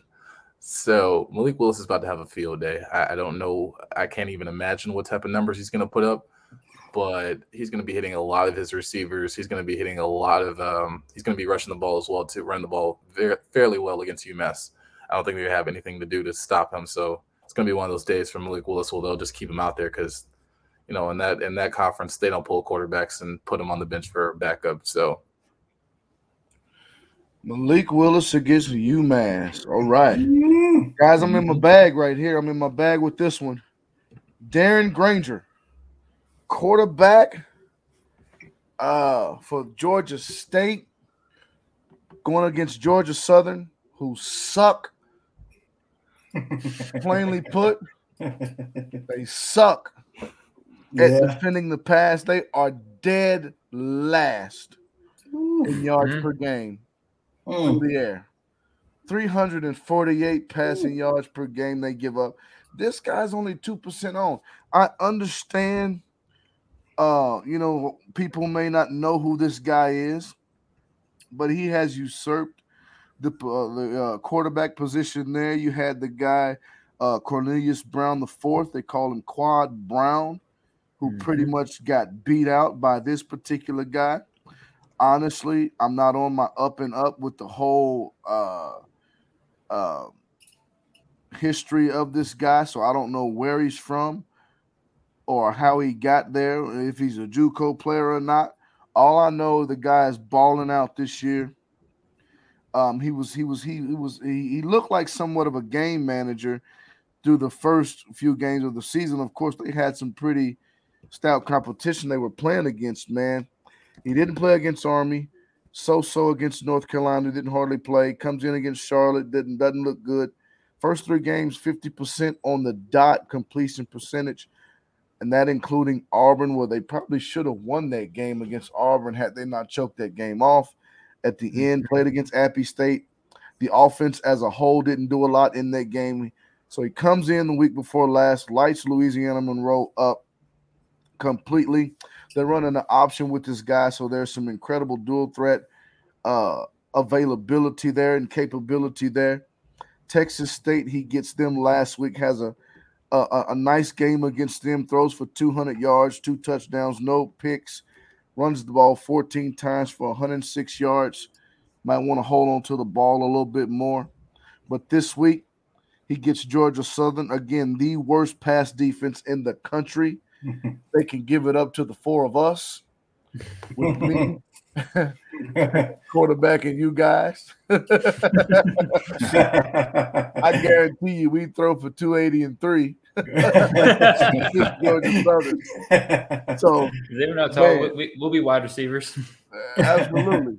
I've got Darren Granger, man, only 2% on Georgia State Panthers going up against Georgia Southern this week. Owens, who you got a running back? I'm running with Travion Henderson, man, versus Penn State. I mean, if Chase Brown can run for 223 yards, I'm pretty sure Henderson can get half of that. I mean, he's not going to. I mean, because Stroud going to do his thing, man. I mean, that offense, man, is amazing. I think it's probably the number 1 offense in the country. And so you got to pick your poison, man. You know, if you try to stop the pass, man, Henderson going to tear you up. If you try to stop the run, Stroud going to tear you up. But to go along with Henderson's rushing game, man, he like to throw it to him, screen passes, throw it to him out of the backfield. So I think he's a good play, man, this week against Penn State. Yeah, I definitely would agree with that. I'll throw my guy out here, and that's Gundy's favorite guy right now, Jaylen Warren, running back for Oklahoma State. They're playing Kansas this week, who's 127th against the rush. You don't think that Gundy's about to run Warren down Kansas's throat all game long? You got something else coming to you. Spencer Sanders does not know how to take care of a football, no matter who he is playing against. He is a turnover machine when he really gets going with if you let him have more than 25 passes. It's like every 3 passes you let him have over 20 passes, he'll probably throw an interception. So they're going to try to keep this game on the ground, and if Kansas is going to let him do that, then Jaylen Warren's about to have the game of his life this weekend. So Jaylen Warren against Kansas. Are you saying about 250 and 4? I won't be that high on it. Let's go 249 and 3. There you go. Yeah, I guess I can go now. I have Tyler Beatty going against Vanderbilt. So Mizzou's coming back, and they're going against Vanderbilt, one of the worst teams in college football and in the SEC. They're 95th against the run. It's gonna be interesting because Mizzou has one of the worst rushing defenses. So I don't expect like a shootout because Vanderbilt can't really put up points for what I can see. But this will be an interesting game and there will be a lot of points scored for Missouri. And I think Tyler Beatty, being at the forefront, he's getting a lot of the work through the passing game, through the air, and on the ground. So I'm expecting like a big day from Tyler. Man, Mizzou needs an SEC win bad, and they better get it here. They better get it here. Drinkwitz might be canned by the end of the year, regardless of buyout. I'll also throw another name I find interesting in this game. Mike Wright, quarterback for Vanderbilt. You're talking about Mizzou's rushing defense. I don't think they have the running back that can really tear them up, but Mike Wright, to me, has actually impressed me a little bit with some of his rushing ability. all the way back from the spring game for Vanderbilt. So I think if he can get hot during this game, he might be a name to watch out for in this one. And if they put a walk-on running back out there, he gonna tear Missouri up. Oh yeah, Mm-hmm. That's how bad Missouri's defense is. It's ridiculous. As a Troy fan, I can't wait to play him. I don't know if there's a guy I got, man, out of Central Michigan. I don't know if I got heard of Lou Nichols. Oh no, not Lou Nichols. Yeah, Lou Nichols. Lou Nichols the third. We call him the third. Listen, he told me it was like the first game of the season. I was looking. I'm like, wait a minute, is he doing this to Missouri? Are you doing this to Missouri? It turns out everybody can do that to Missouri. And it turns out everybody was because he had 19 carries for 135 and a touchdown. Central Michigan against a Power 5 team. My gosh, but everybody, man. Like I said, you throw a walk-on out there, and he's gonna have 150 and 2 touchdowns, man. Yeah, even that Boston College game was just. I was like, really? You keep Boston College with their backup quarterback in this game? Right. Mm-hmm. So you knew as soon as that game went to overtime that Mizzou was losing that game. There ain't no way they were going to stop Boston College no matter how many times they played overtime. Oh, nah, not even close. Not even close, man. Not even close, man. I just want to know, like, should the defensive coach should he be fired by now? Well, they fired the D-line coach, if I remember correctly. They got a new guy in for that. I'm not 100% sure on that, but I'm pretty sure they have replaced the D-line coach. Not that it's done anything better, but like even so, like that might be an off-season fix that they're going to need at this point. They just kind of have to accept who they are and hope they can score enough against whoever they're playing against. So it could be just a personnel situation then. Maybe they don't have the athletes on that side of the ball. Yeah, that's true. Could be, but here they are recruiting 5-star wide receivers, and maybe they should be targeting some of those 4-star D linemen. Right. Some minutes, starting minutes. Exactly. It's horrible. They were last on defense against the run, if I can remember. Are they still last? No, I don't think they're last anymore. I can look that up real quick. They're 129th, Arkansas State. They're real close. Oh my gosh! All right, guys, what did I miss? I do know Arkansas State is terrible on defense. I do know that. We were just cutting up until you got back for yours. All right, Xavier, you done? Yeah, we all done. Oh yeah. Everybody's done with their running back starts. I've got to go with my man Dylan McDuffie against Bowling Green.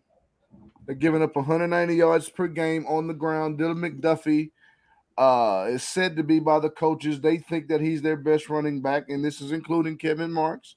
And I know it has taken the injury for that to come to fruition or for that to actually play out on the field and not just be words coming out of the coach's mouth. This guy is only 16% owned, that being Dylan McDuffie for the Buffalo Bulls. I'm going to start him in our home league this week because I have the luxury of having him this week. If you don't have him, again, he might be available. He is more than likely available in your league. 16% owned on Fantrax. So you want to look for this guy, Dylan McDuffie. I think he's got a wonderful matchup against Bowling Green this week. Again, surrendering 190 rushing yards per game. They're great against the pass, not against the run. Buffalo doesn't care anything about passing the ball that much. They've got Quan Williams. It's just something about a wide receiver. I think he wears the number 41, I think. It just doesn't look like you need to be catching passes if you're wearing that particular number. So I think they're going to hand it off to Dylan McDuffie more than enough. Again, you may need to monitor Kevin Marks' health situation, but I think we've seen enough of Dylan McDuffie to where the coaching staff is like, yeah, we probably need to ride this guy. So Dylan McDuffie, man, that's why I'm starting at running back this week. Nice. Let's look at wide receivers, guys.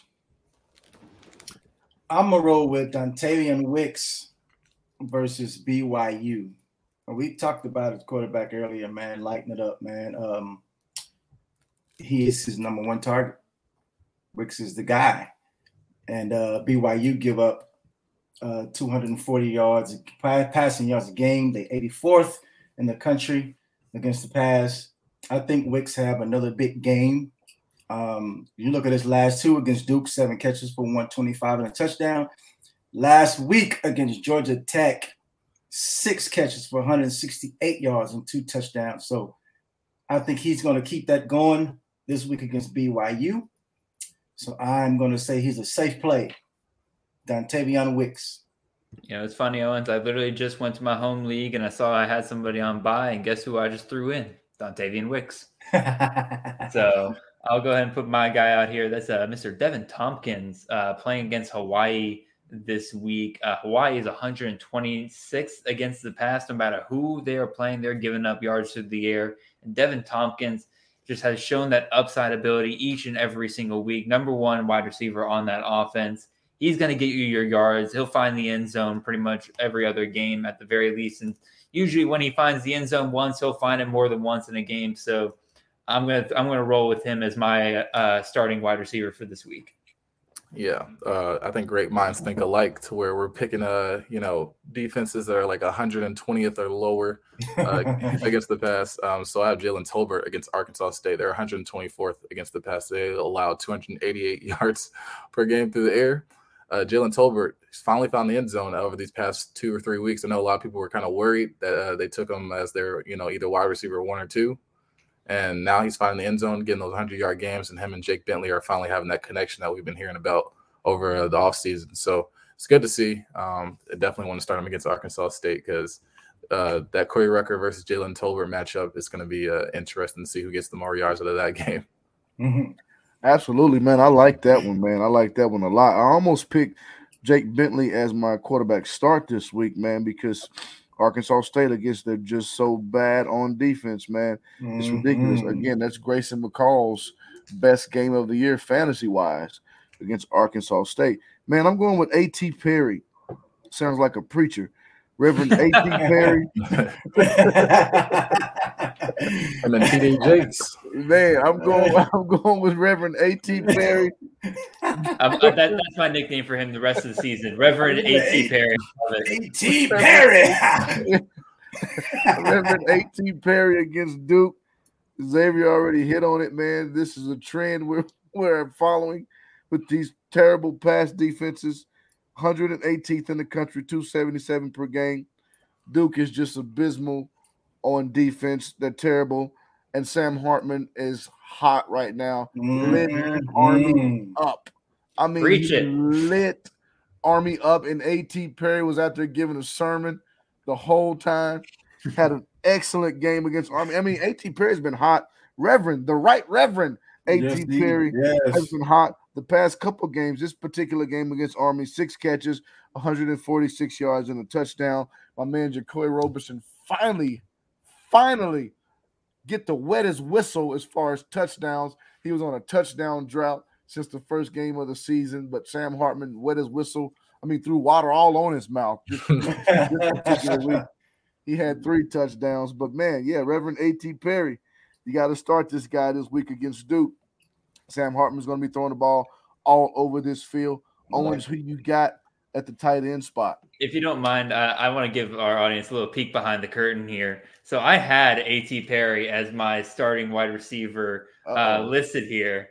And Farnsworth, I saw was on the page as well, and he had his little cursor sitting there at the starting wide receiver for the longest time. Wasn't typing nobody, and I made my switch, and I was just like, I kind of like Devin Tompkins a little bit better this week, so I just backspace A.T. Perry, put in Devin Tompkins, and not like 30 seconds later, I just see Farnsworth come on there and just type in A.T. Perry versus Duke.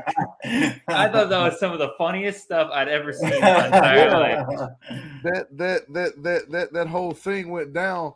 I didn't even see you do that. I just jumped on because we were at a friend's house, and I was kind of ciphering through some things, and I started putting that in, and I saw you commenting like LMAO. Like I was like, oh snap, he's over there right now. I have literally just typed away A.T. Perry.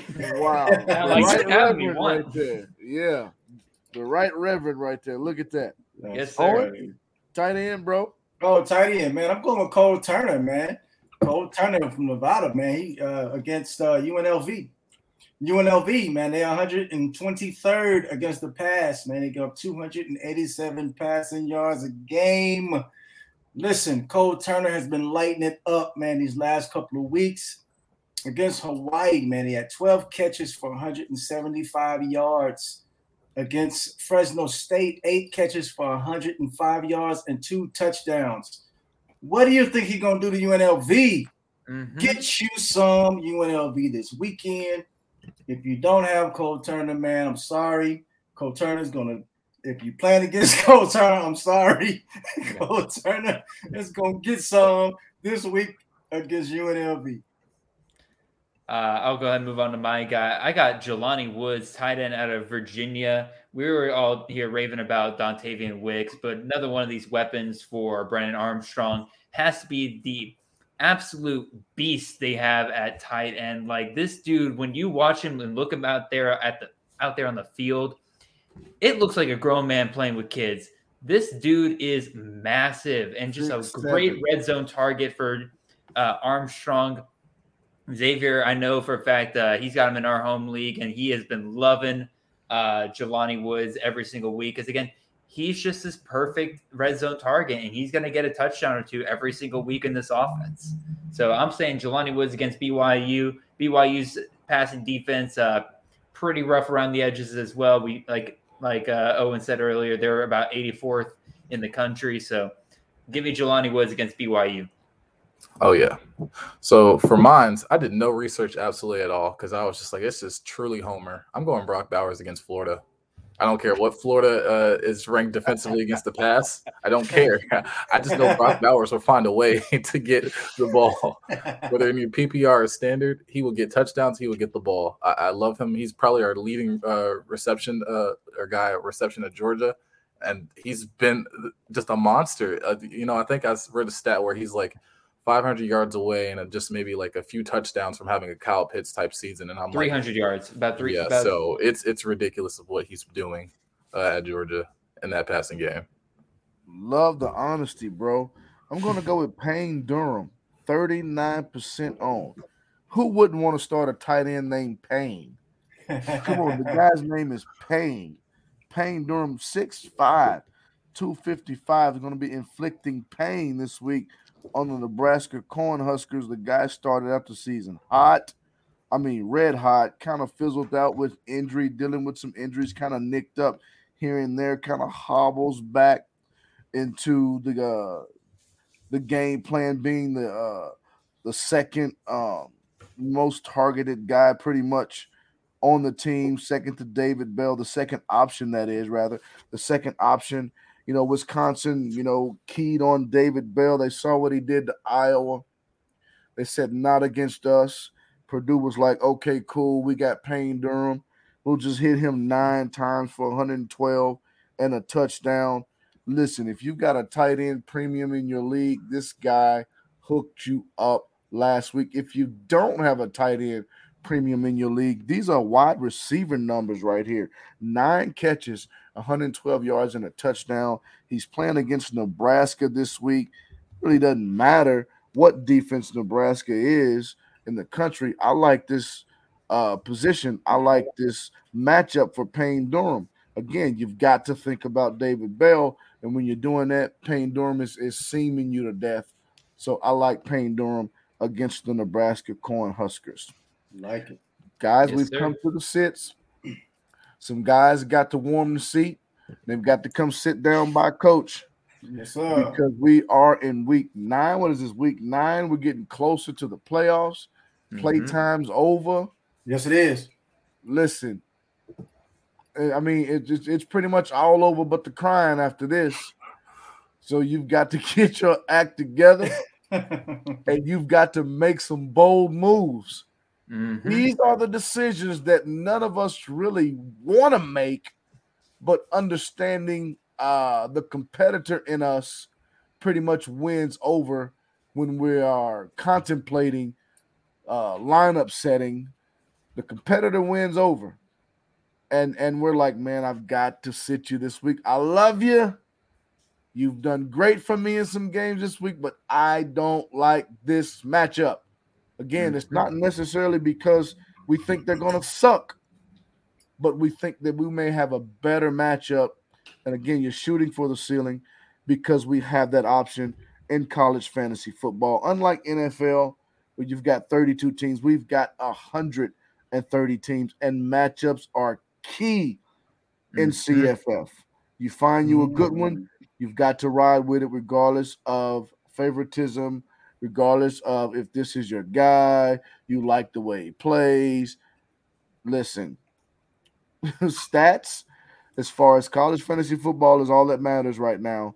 And it may take you sitting some guys that you like, may take you sitting some guys that you never thought you'd sit.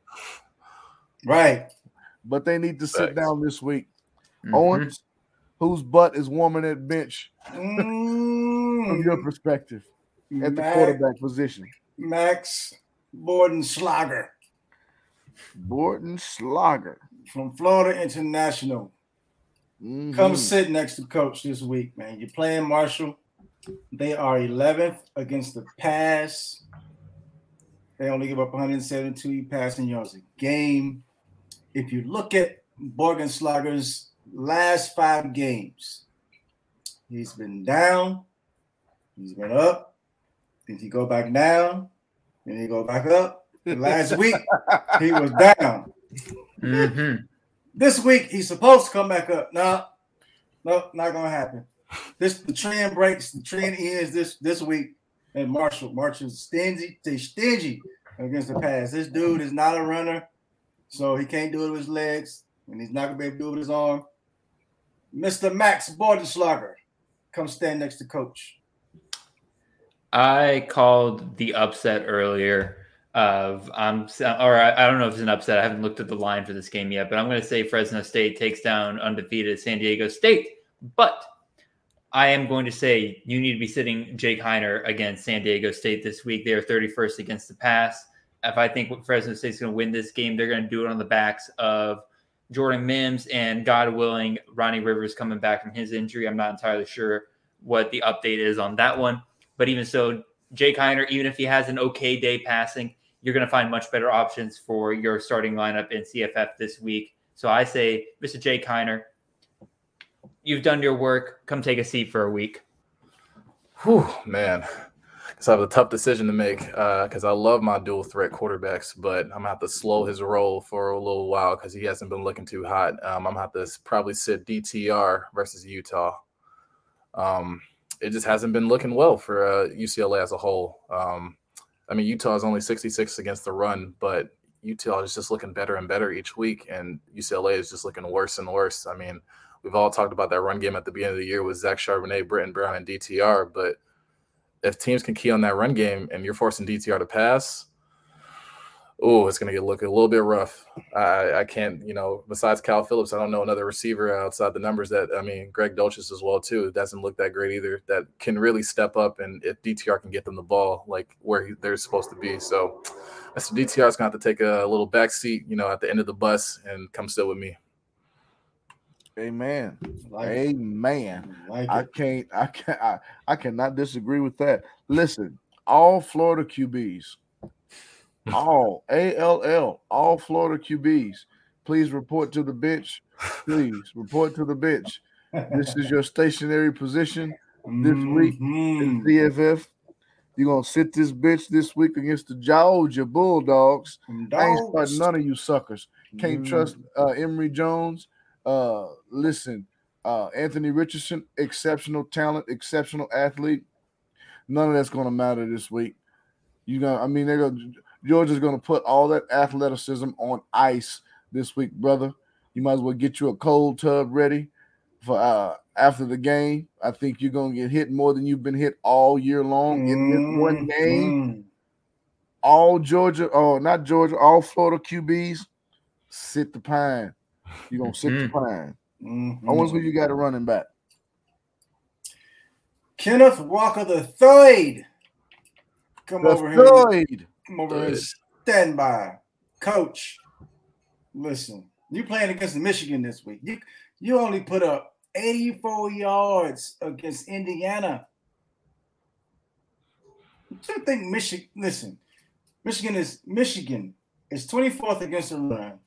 They only giving up 117 rushing yards per game. And I mentioned it earlier. It's an in-state rival, so they're going to be even more fired up.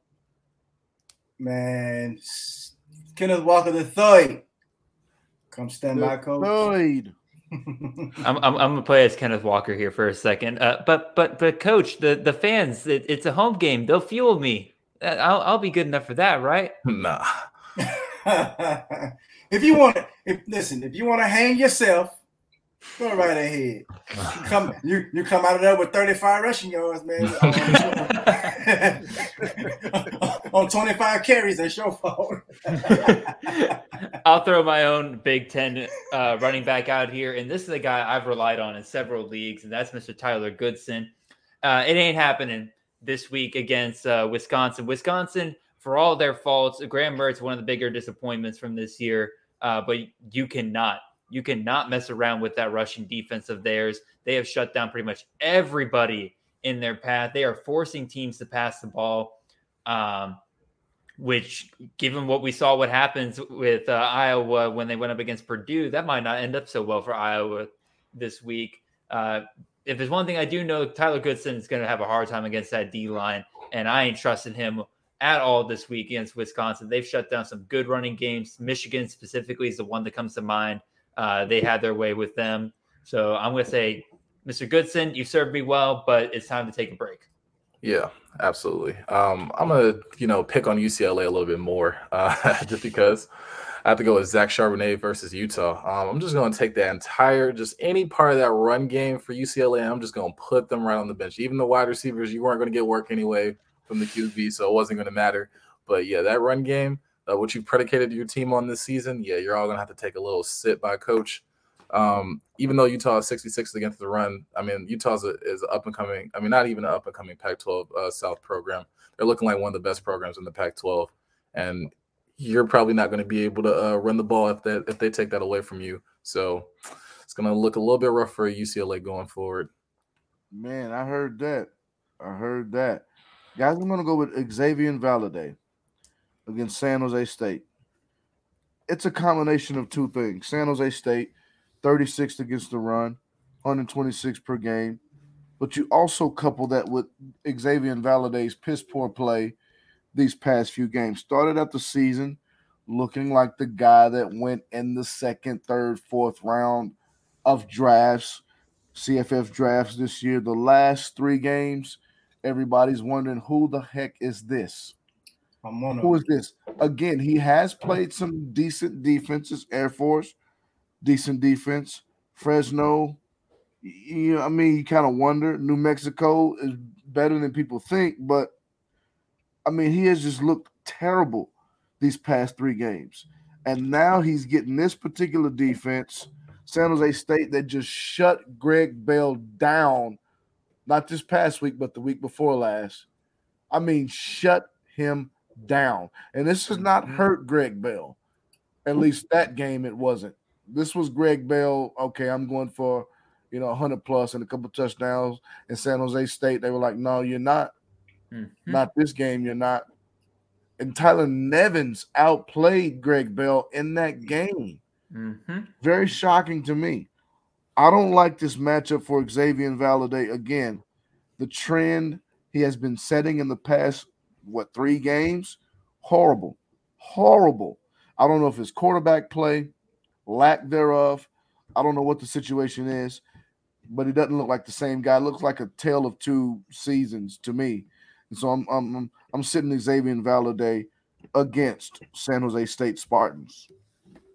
Wide receiver, Owens. Javon Haley. Okay, you sitting him? From Coastal Carolina. Yeah, I'm sitting him against Troy. Why? Why are you sitting him? Troy, man. 24th against the pass. They give up 191 passing yards a game. Haley kind of go with the play of his quarterback, McCall. Man, McCall, man, like you said, man, he's not a fantasy quarterback at this time, man. Haley catches some, they catch some good passes, man. He only been over 100 yards, looked like twice this year. Let me double check that. And so, yeah, actually went over 4 times this year. He started the season off hot. The last 3 games, he just completely fell off the map. And I think he's going to continue to do that, especially this week against Troy, man. Troy got a pretty good defense, man. So And so I'm sitting Javon Haley versus Troy. You gonna tell us why you're laughing, Farnsworth, or should That I wasn't go me. ahead? That wasn't me. You that time? No, it was me. I was like, Xavier. ESPN got me. See, he got me last week, like 2 or 3 times last week. It was a week before last week. Yeah, Man, I hate those ads on ESPN. Yes. Like they are the most unwanted things on the planet. Yes. I told him to stop one time. Stop it. Stop it. I'll throw my wide receiver pick out here, and I'm in a way kind of piggybacking off of Owen's quarterback pick earlier. He benched Max Bortenschlager. By the way, one of the best quarterback names in the country, Bortenschlager. Right. I'm going to take his number 1 wide receiver, Tyrese Chambers. I'm going to sit him right next to him. Tyrese Chambers has been one of my favorite kind of out of nowhere group of 5 wide receivers from this year. Has just been absolutely a volume machine. I don't think it happens again this weekend. If he wasn't able to do it against the, let's be honest, very poor passing defense of Western Kentucky last week, I see no reason why they're going to be able to replicate anything close to what they've been able to do against the 11th ranked passing defense in the country in Marshall. So I'm going to take Tyrese Chambers, sit him next to his quarterback. Hold on, Xavier. I like that you said this is one of the best names and I mean, I think in sports. Yeah, Bortenschlager's great. I mean, Bortenschlager. It sounds like when he throws the ball, there's fire on it. Yeah. That sounds like a name. Like you walk into a bar and like you hear Bortenschlager's there, and you're like, oh god, he's gonna be ready for a fight. Yeah, Bortenschlager's about to knock somebody's block off. Go ahead, Xavier. Oh yeah. Well, I got Jahan Dotson versus Ohio State. Just that Illinois game was just terrible for Penn State in general. It's not that I don't have faith, but oh man, ESPN wants to just even when I got the tab, I wasn't even on the tab, and it just I was like, whoa. ESPN monster. I'm glad it ain't me this week. Yeah, I'll be the little scapegoat for the week. But yeah, I have Jahan Dotson. I think from what Illinois showed last week, what you have to do defensively against Penn State, if their run game can't get going and you're trusting Sean Clifford to sling the ball, I don't trust Sean Clifford to get those guys the ball, especially with Ohio State on a roll of what they've done. Like they've faced some good passing offenses with Maryland, only held them to 17 points, and I don't even think they had a passing touchdown that game, if I'm not mistaken, or maybe just one. But yeah, I'm just not expecting that Jahan Dotson to have the crazy day. So I'm gonna need him and his like one-hand catches from last season to just take a seat for a week, and you'll be back probably next week. Man, you talking about those one-hand catches? That was in that Ohio State game last year. Yeah, he lit them up. That was his coming out party last year. So they've got some incentive on shutting him down this season. Man, Jared, you mentioned this guy earlier in the piss poor play that he's been throwing out there on the field. I've got to go with Jalen Cropper, guys, against San Diego State. Again, combination of things. San Diego State, 31st pass defense in the league, only giving up 199, not even 200 yards a game through the air. San Diego State's not giving up. But also you couple that with the play or lack thereof of Jalen Cropper. Man, what is going on with Cropper Haener? That connection seems to be poisoned right now. They've got to get some things fixed. I don't know if this is the game that they get those things fixed.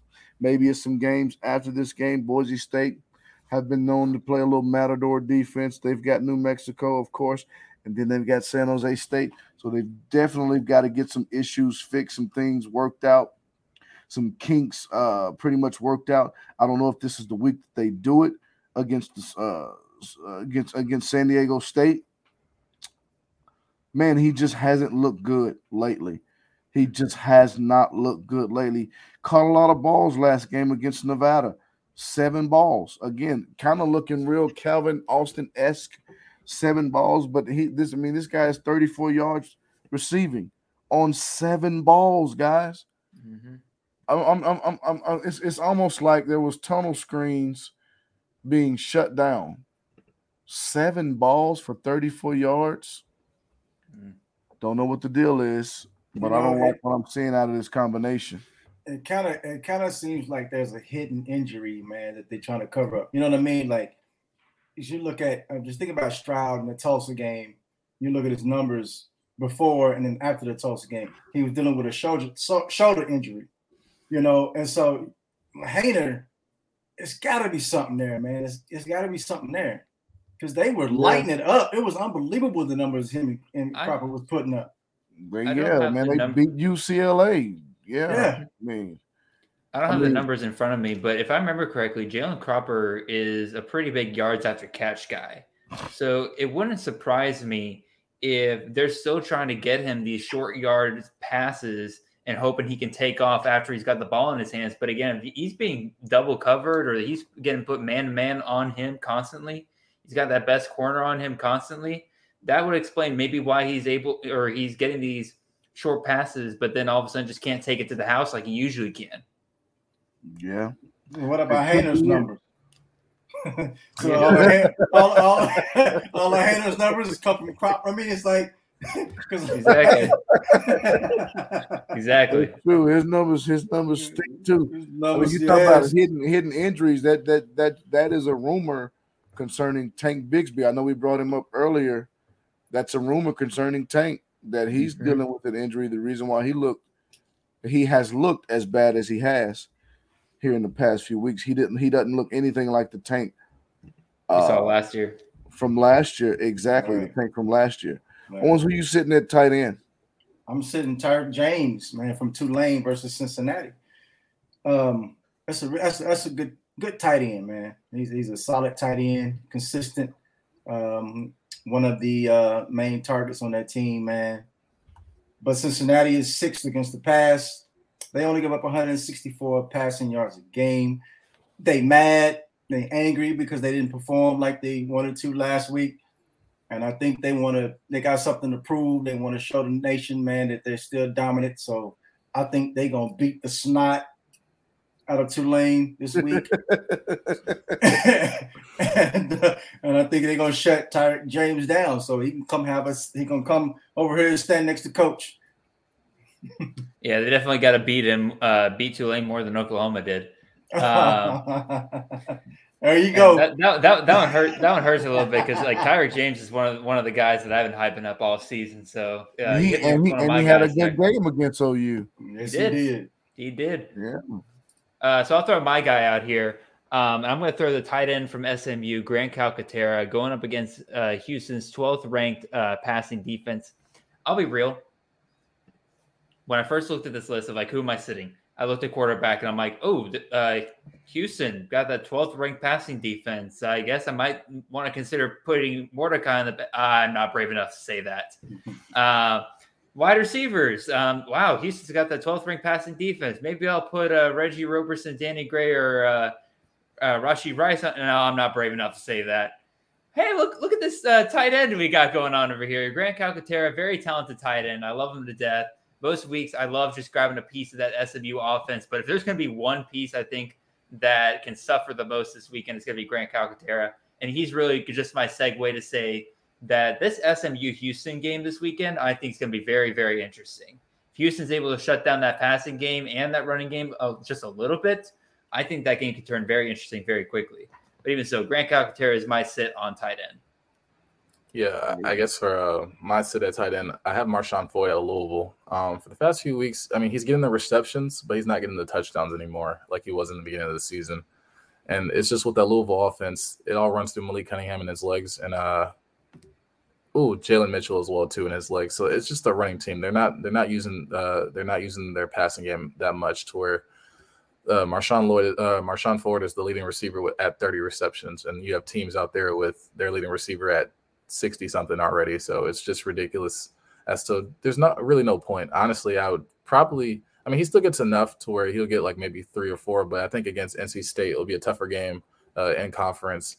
And NC State's a decent passing defense to where they rank, I think like 56th against the pass. So it may be a little bit more difficult of a day to where he won't have his usual numbers. Absolutely, yeah. Cunningham and his rushing touchdowns. He made me drop Jalen Mitchell earlier this year. No need to even have him. No need to even have him. He's useless. So at tight end, man, I'm going with Sam Laporta against Wisconsin. I don't need to give any stats. Jared's already given you the stats of Wisconsin. They're pretty much shutting down everybody in their path right now. Iowa really doesn't have a go-to wide receiver outside of Sam Laporta. They never have outside of their tight end. They are a run-first team, ball control, throw to the tight ends. They've got really good tight ends year in, year out. No different this year, but I think Wisconsin has enough to shut down Sam Laporta and kind of make Iowa look for another option other than Tyler Goodson and Sam Laporta in this particular game. So I've got to sit Sam Laporta tight end for Iowa against the Badgers. Guys, we've come to the fan favorite. Mm-hmm. Chance for you to blow off some steam. Everyone. Owens is rubbing his hands. Jared Blazing Trails Palm Grin is rubbing his hands. You guys are ready. Xavier rubbing his hands. They're all excited. I'm ready. You guys ready? Let's do it. Ready when you are. Time for the I wish. Let's do it. And I wish on all the rainbow that I see. I wish on all the people who believe. I wish it on tomorrow, baby. And I wish it on all the love in me. Never done. And I wish on all the rainbow. I wish. All dual threat quarterbacks, all of them, except mine, will stop hogging the ball in the red zone. Listen. I'm Selfish. I'm tired of my running back doing all the work, getting down in the goal line, inside the 10, inside the 5. And these dual threat quarterbacks want to run the ball in, hand the ball off. I got burned. I remember from Marshall, Ali, down there, 4 times, from 3 yards out, quarterback wanted to run the ball in. Listen, if you're not my quarterback, if you're not my dual threat quarterback, stop. Which you should know, quarterback. I wish only my quarterbacks could keep the ball and hog it and run it in. No You other should know. If you're his quarterback or not. You should know. I wish. Man, oh man, do I wish. I'm in a lot of leagues. And if my record in those leagues could match the total points I've scored on the season, man, that would be incredible. Ain't nothing worse right now than me looking at some of my leagues and I am like second, third in the league in the amount of points that I've scored. And for some reason, everybody wants to play their best week against me. So they suddenly get all these points and I'm sitting there with a loss at the end of the day. I'm second or third in the league in the amount of points I've scored, but then all of a sudden I'm outside the playoff picture in so many of my leagues. It is driving me absolute bananas. It makes it just feel unfair sometimes. That's what I wish this season. Ooh, man, that's tough. That's a great wish. But you know what I wish? What I wish with all my heart, I wish upon a star that coaches would stop pulling these players that haven't done nothing, that I drafted so high. After they just had a blowout win, they just pull players. I'll use an example. Ohio State. Garrett Wilson did nothing that game, and they're putting up 59 points, and Garrett Wilson did not get 1 touchdown. Didn't I just taste needed none one. of it. I'm like, come on, just keep him out there. Put him out there with the second string. Let him get something. Share the wealth. Share the wealth with the whole team. If the family is not eating, then I'm not eating. I need to eat. So that's what I wish for. I love it. I love it. Listen, this is what I wish. Chase Brown, sir. Can you please stay healthy? Please. Or does Fantrax have to designate a red flag to your behind, sir? You hurt every other game. He stubbed his toe getting out of the bed. Got a paper cut in class. Got some hair in his eye. Got a splinter in his pinky. He clipped his toenails down too far and it's stinging, so he's out. This guy is hurt more than he's playing. You see the potential that he has when he's on the field. He just lit Penn State up, and he ends the game with a red flag. How Chase Brown of him to end this big dude. Can't listen. I wish that you could stay healthy, man. I want to put you in so bad, but I don't know if we're going to get the whole runaround about he's going to play. He's 100%. He's going to play. And you're warming up. Chase Brown's warming up. And then you put him in the game, and the guy doesn't play. Thank goodness that we have an injury rule in our league where we don't get bit by silliness and stupidity like that. I am now starting to understand why the NFL guys are a little reluctant to come over to the CFF side, because a lot of money is involved and the injury reports are just not made available. So you lose a lot of money like that, and playing Prize Picks, you kind of see that there, because Owens and I both got burned with the Seth Hennigan scratch. Peter Parrish comes in and just demolishes our opportunities with Brandon Thomas, who ends the game with 7 carries. Unbelievable. That's just awful coaching going on right there. There's several games where they just get off of Brandon Thomas way too early. I don't understand it. Well, Peter Parrish was in there, and they're just pass. And the guy wasn't completing squat. I don't get it. Maybe he's a better practice player than he is actual game player. You know, they probably for them to call pass. They had to have seen something in practice. Could have be. Have seen it. That was ridiculous.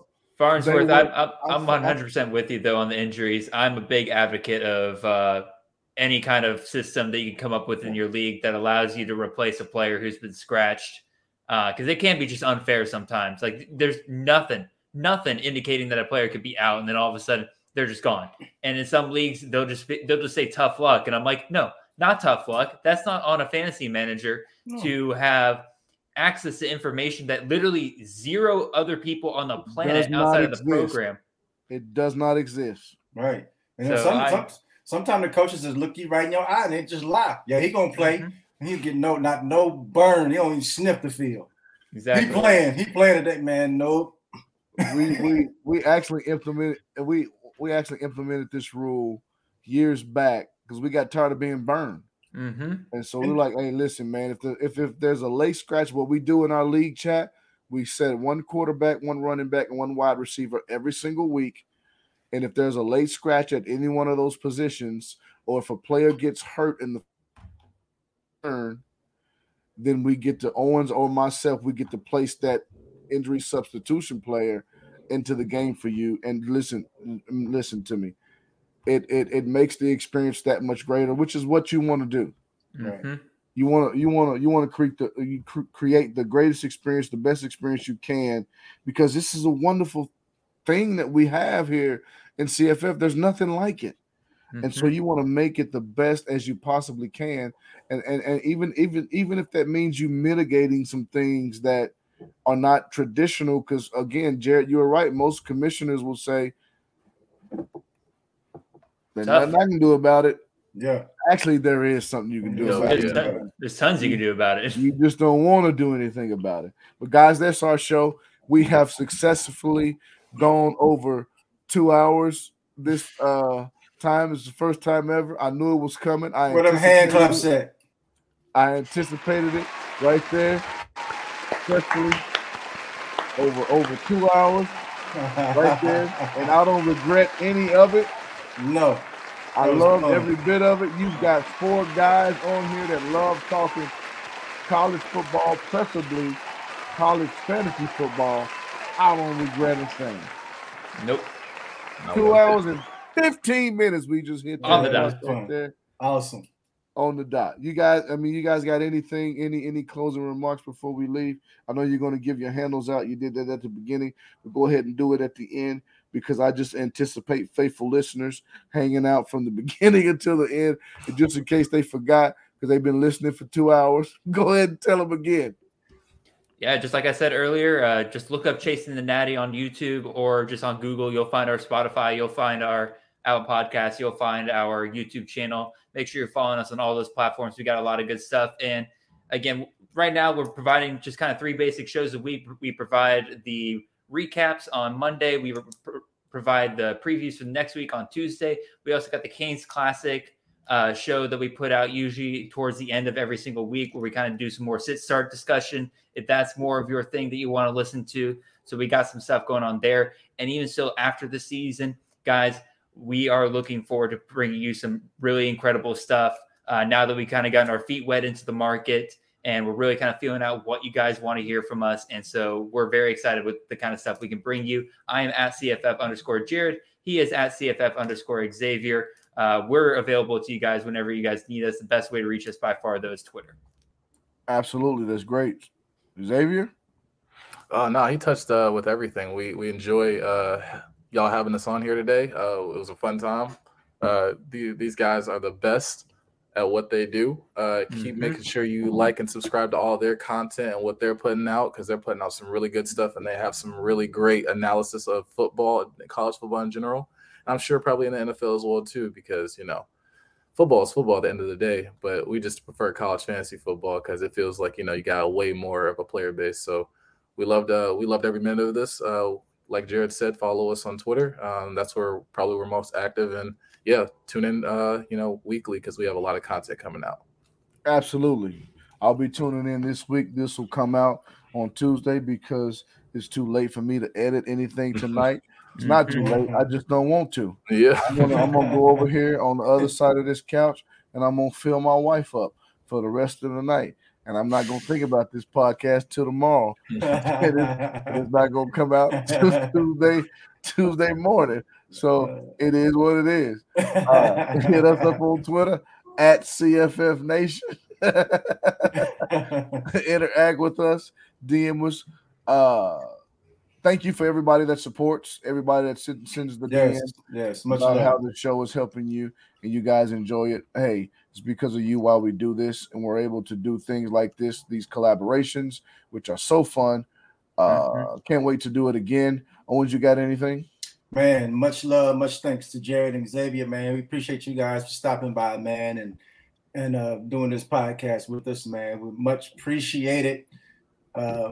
That's all I got, man. It was just fun, man. I had a blast. With that being said, we're out. Peace. Peace. Peace.